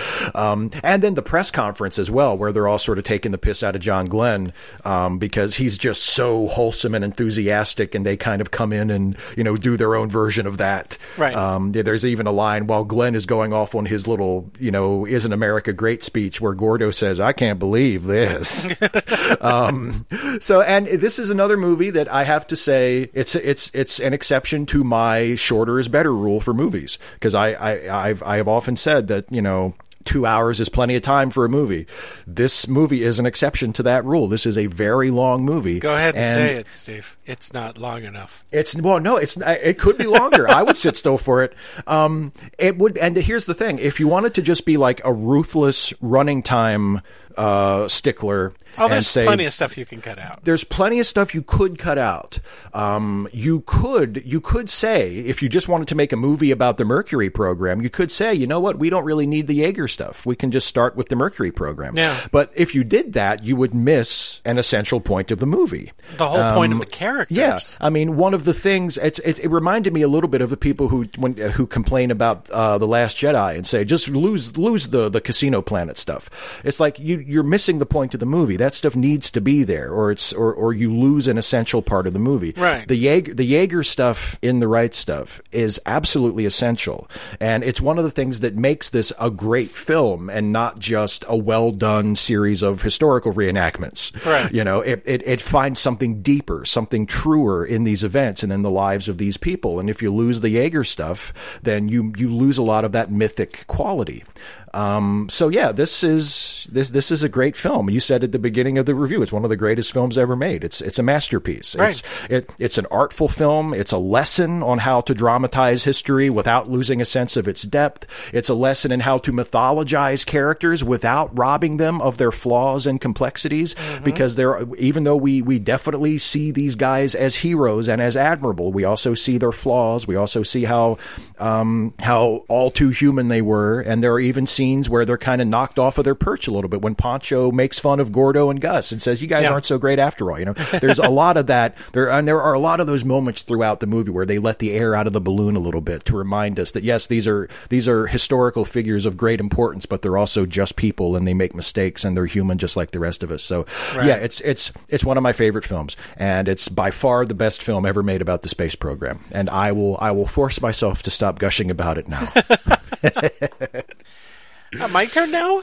Please. Yay. I love this movie so much that the very first time that I had money to take a vacation when I was officially a grown-up, the age of 23, I hopped on a train and went to Cape Canaveral. Wow. That's how much I love this movie. That's great. Okay. That gave me a tangible physical. To be able to walk up to one of the rockets laying on its side that sent people to the moon, and you found out as you walk the length of the goddamn thing just how big it is. Oh, yeah. To be able to go to mission control, to be able to see that it's still a functioning base. They still launch satellites and stuff. They had a launch when I was there, right? Yes, there were some touristy spots, but for the most part, it was exciting to be there, to see the commemorative plaques and everything else. Yeah. That's how much I love this movie. There was not another Yay Spaceman movie between then and Apollo 13. That's and Apollo true. 13 had not come out yet. So this really did... I already loved space and astronauts and all that stuff prior to the film. This just pretty much tattooed it onto my fucking soul. And I think one of the reasons why my astronaut fandom aside, here is ultimately how I feel about the movie as a film. The film itself does a remarkable job of taking fact-based stuff from history and presenting it in an artful way that doesn't talk down to the audience, that doesn't overload them with facts and figures and dates just a really good example. There are reasons as to why when Yeager's when he's flying in the X-1A that it goes into a flat spin. There's a technical problem that happens. It's never brought up in the movie, and it's never addressed, right? We don't need it. All we need to know is that a problem occurred, and he he got through it, right? That's all we really need to know. Same thing for when he crashed with the Starfighter. The engines went out. It's not explained. No one comes back and says, oh, here's what happened. It's totally not his fault. It just was something that happened, and he survived it. There's a whole lot of not exposition going on in this movie. Thank Christ. For real. Okay. Do they take shortcuts? Of course they do, because you have to. You have to be able to take shortcuts, right? But they stuck to the bones of what was going on. Yes, Alan Shepard was stuck in that spaceship for 8 hours after being locked in. And yes, he peed his spacesuit. What I also admire about this film is that it is a warts and all presentation of these people, yet still manages to make them fucking heroes. Yep. If anything, showing their flaws, the fact that they are not faithful to their wives, the fact that they have some moral quandaries. Gus Grissom is just a bucket of contradictions all over the place. But the fact that even in his failure, you still feel for the guy, right? Yeah. Even after everything that happened, you could go either way. Either he hit that button and he blew off the doors, or he's telling the truth and it just blew, right? Right. You still feel for the guy afterwards because of the burden that's being laid upon him, because now he's going to be viewed as the failure of the Mercury, of the Mercury program. Yeah. Warts and all makes them more heroic, not less heroic, right? The only pair of people who get away from that is Glenn and Carpenter, who are too goddamn good to be true. But they serve a function. They're a contrast to the ones that do have all of these problems. Did we need to have the wife stuff in? No, but boy, it was nice they included it, huh, Steve? Oh, absolutely. Yeah, it's the same thing with if they had lost the Jaeger stuff. Like, it would have the wife stuff is essential to the movie. Yes, everything that's in this movie is in service to the overall story. Yeah. Remove some of it, and the movie diminishes. If they wanted to make a 2-hour film just about the Mercury program, they would have had an okay. I would have watched it, but it would have been an okay story, right? But there would be nothing there. Everything that's in there informs us as to the characters of the film and what they're going through. Just like in real life, 95% of this is getting ready to go into space, and 5% of it is just them going into space, right? Yeah. There's not a whole lot of them being in space. No, not at all. We skip over Gus completely. We just see him making re-entry. We don't actually see him in space. And that's kind of funny for a space program movie, right? That we don't spend a lot of time in space. Compare and contrast this to Apollo 13, which was the next space movie, the next space program movie, right? Yeah. Where none of the guys really had problems, none of the guys really had character arcs, none of them really... In The Right Stuff, these characters have a reflective moment when they move to Houston, where they're all in the auditorium and they're playing that beautiful music as Sally Rand does her fan dance, in which they all have a moment where they look at each other and understand the enormity of what they've been involved in, right? Yeah. We don't get that in Apollo 13. What we get is fucking narration. We get narration at the end of the movie, right, Steve? Oh, yes. Yes, we do. One of the other reasons I like this movie is because it is not afraid of doing something weird in the middle of what's going on. Absolutely. I'm not quite certain what they're trying to convey with Jaeger's vision when he breaks the sound barrier, when he's going really fast. It really does look like tunnel vision, and it's very artistic, and it doesn't look realistic at all, right? Right. If this is something that he was really going through, then holy shit, is he a hero, because he's managed to fly while having vision like that. Isn't that what the world looks like to you? But one of my favorite things in the movie is whenever they would cut over to the Russian stuff.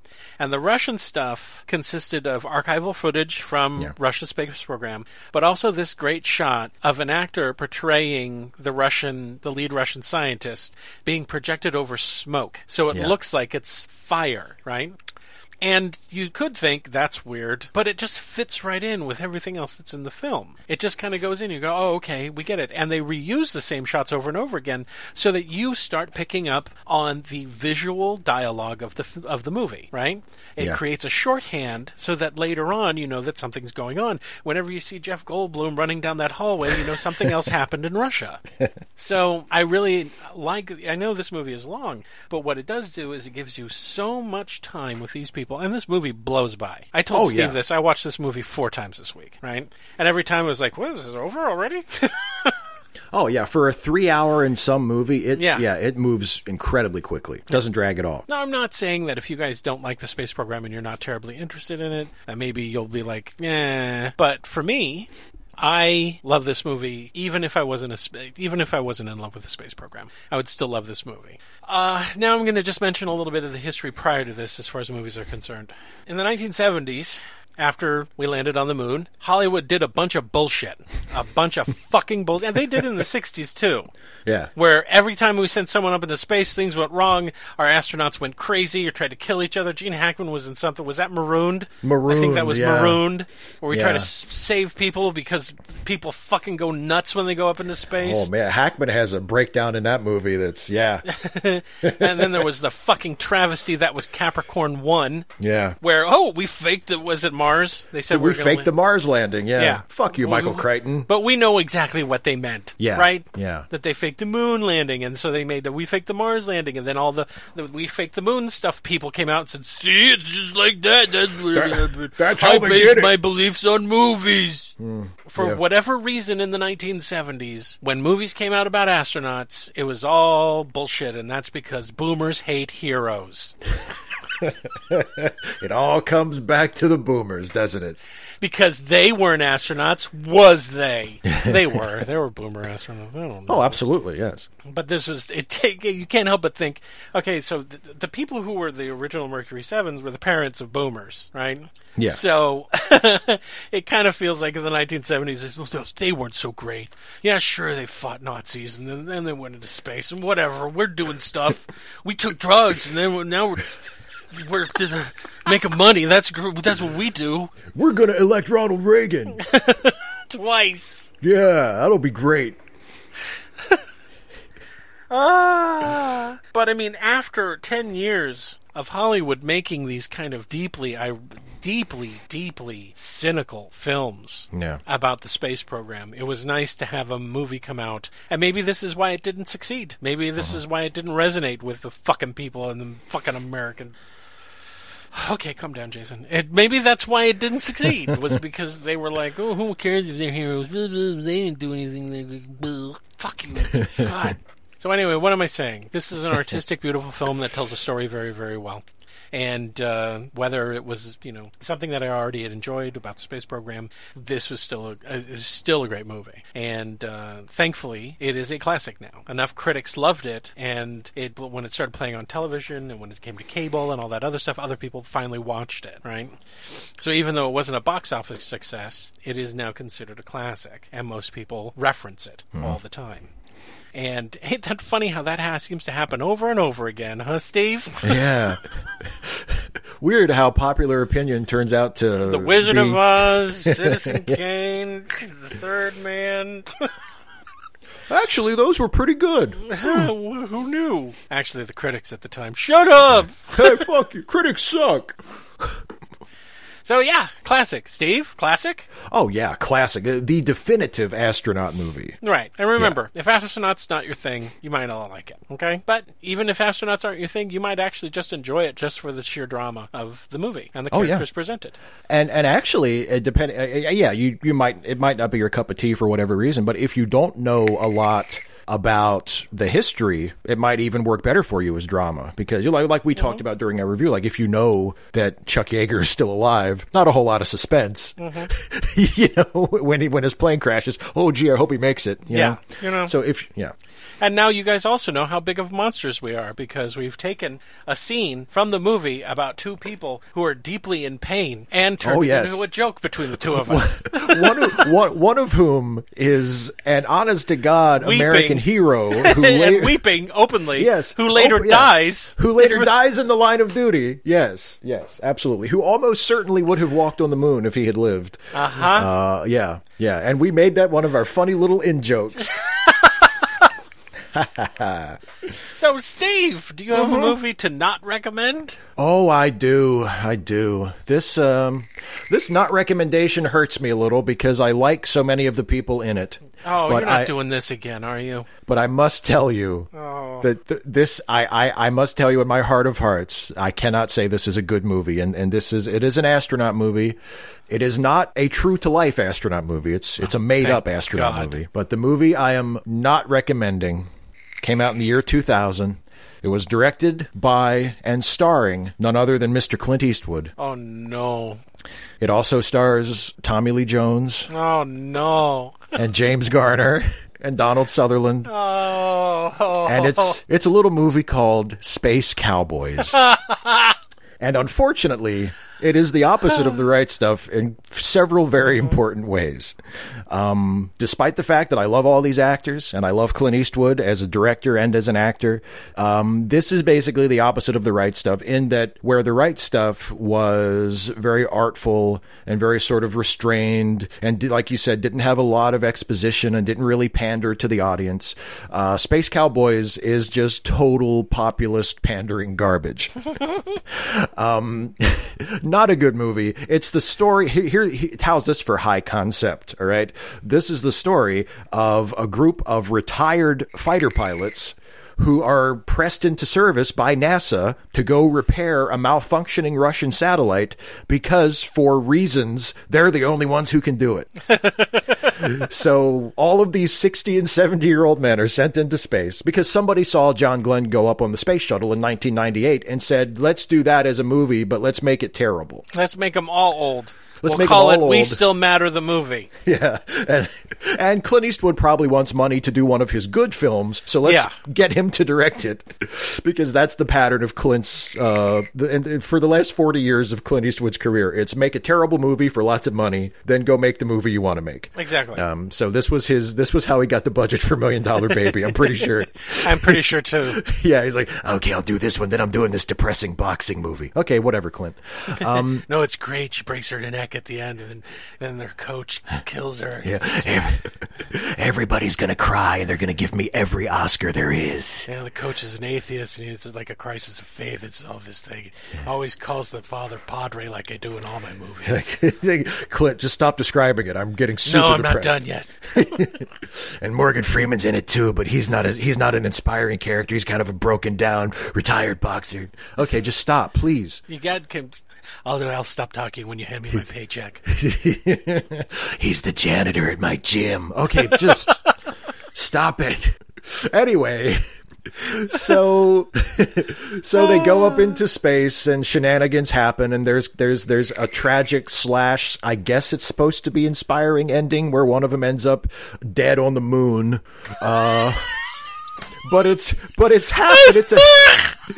a happy ending because he never got to go to the moon when he was an astronaut. He gets to die there. Yeah, and it's not a good movie. It's not a good movie at all. It's if you just watch The Right Stuff and you thought, let me watch another great astronaut movie, please avoid Space Cowboys. That is my not recommendation.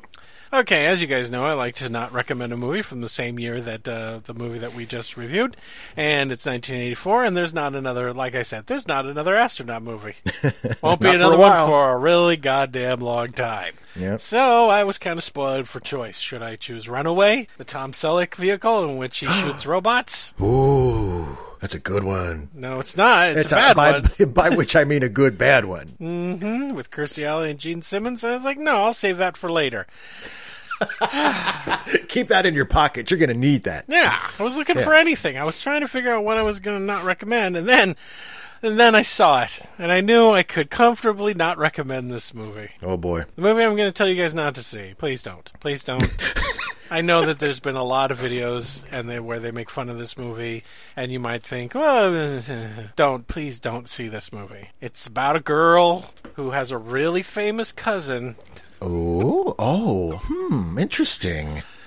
Who comes here from space. This is the only connective tissue. Ah. And it's called Supergirl. It's fucking Supergirl. Don't go see Supergirl. The Salkins trying to wring every last drop. Every drop out of their Superman license. Yes. Supergirl's got, I think, magic in it, and the lead villainess just wants a man or something. I don't know. And Jimmy Olsen's in it, too. It's what happens when old, pervy men write a movie where the lead character is a young female woman. Yeah. Don't see it. It's awful. Don't. Yeah, it's not good. It's just not good. It's not good. The special effects are bad. The acting's bad. The story's bad. The writing's bad. Editing's bad. It's just all bad. So don't see it. It's so bad that after you watch it, you might start to think that maybe you hallucinated the first two Superman movies because you're like, these people couldn't have made those movies, right? There's no way. And then Superman 3 came out. And then you're like, oh yeah, I guess they did. Never mind. All right, that's it. Hey, Steve. Yeah. We got to review another movie again. We do. And you said we're on a streak. I blew the no-hitter, so yeah, you did. This this isn't going to be good, is it? You blew it, Steve. It's all my fault. You see, the last 4 movies that we reviewed were Star Trek II, The Seven Samurai, Die Hard, and King Kong. Yeah. That's a lot of good movies. It's absolutely, yeah. Way too many in a streak for this show. Uh-oh. So there's a reckoning, Steve. There's got to be. There's got to be a reckoning. We've built up enough good movies that we don't have to worry about being pigeonholed as a bad movie podcast for a while. Now remember, I say whether the reputation is good or bad. That's true. Right? Notoriously good or notoriously bad. And we haven't done a notoriously bad one since that black hole in my memory that I think we reviewed The Love Guru. I'm not sure. I just remember screaming for a weekend. You were hurting so bad we had to go watch some of our favorite films just to get back to a good place. Yeah, fill my tank back up, get me sane, get me to start wearing clothes out in public again instead of just in an open bathrobe screaming at traffic. Oh shit! Saying, Dad, do you know this movie exists? Do you? Dad, come inside. I'm not done telling the world about the Love Guru. Come with me. We're gonna get you cleaned up. So, yeah, Steve, I think it's time for us to review a notoriously bad film. Oh, boy. Okay. Okay. I can handle this. This is going to be fine. Good. You can't. Oh, God. That's not what I wanted to hear. This one is going to stab directly in your heart, Steve. Oh, my God. Okay. This one centers around one of your favorite characters. Uh-oh. And mine. Oh, shit. The movie that we're going to review next, and I'm actually telling you to watch it before the next review, so that we all can suffer together. Oh boy! Oh man! Okay. Is about a billionaire. Okay. And his ward. Uh-oh. Oh man! As they fight crime together. Oh. In a tiny little town called Gotham City. Oh boy! Against. This is it. I don't know how many villains are in this one. 9, 10? Against a guy in a giant rubber suit who is supposed to be Bane. Oh, boy. A woman who should know better who's playing Poison Ivy. And a former action star who thinks he's funny. Uh-oh. Oh, boy. Oh, boy. The movie we're going to review next is the notoriously awful, soundly hated Batman and Robin. Ooh. You know how to break a streak. The thing that scares me the most, Steve? Yeah? I've never seen it. And after all the shit that DC has put out lately, I'm afraid I might actually like it. Oh. I don't want to spoil anything for you. I'm so afraid that I'm going to watch this, laugh myself sick, and recommend the film. Let me tell you something.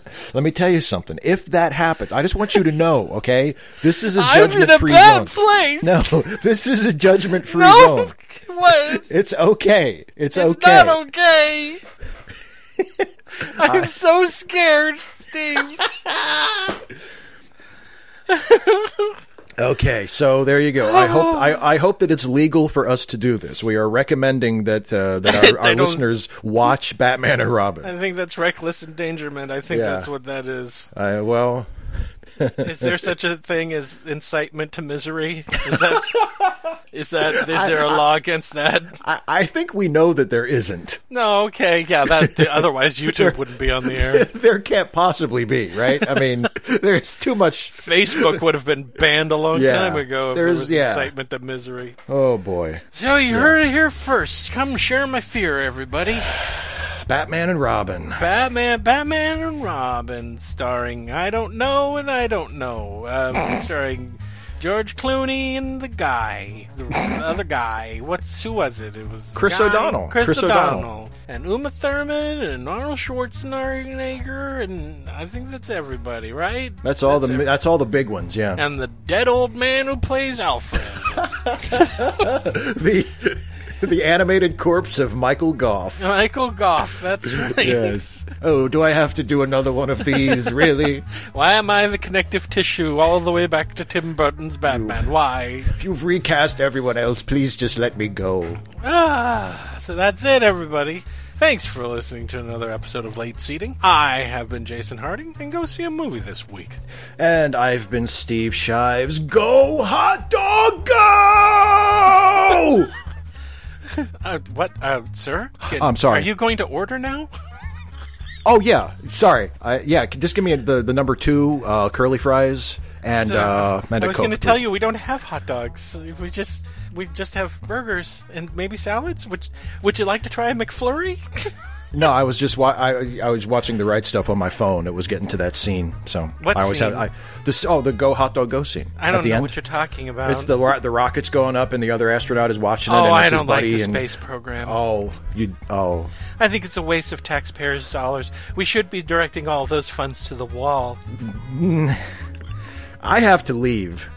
Now, if we could load all of those nasty immigrants into spaceships and launch them into the sun. Did you drive to work? Which one of these cars is yours? Just out of curiosity. I can't afford a car. Oh, well, that fits. We got mean and political. Fuck them.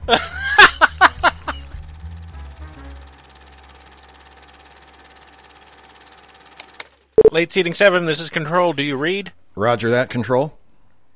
Listen, Steve, we're going to need you to turn the capsule around and try to maintain a 0 angle degree. I messed up my line. Sorry. Listen, Steve, we're going to need you to turn the capsule around and try to maintain a 0 angle. No, I did it again. Listen, Steve, I need you to send me back to drama school. Sorry. Late Seating is a Let Me Listen podcast production featuring Steve Shives and Jason Harding.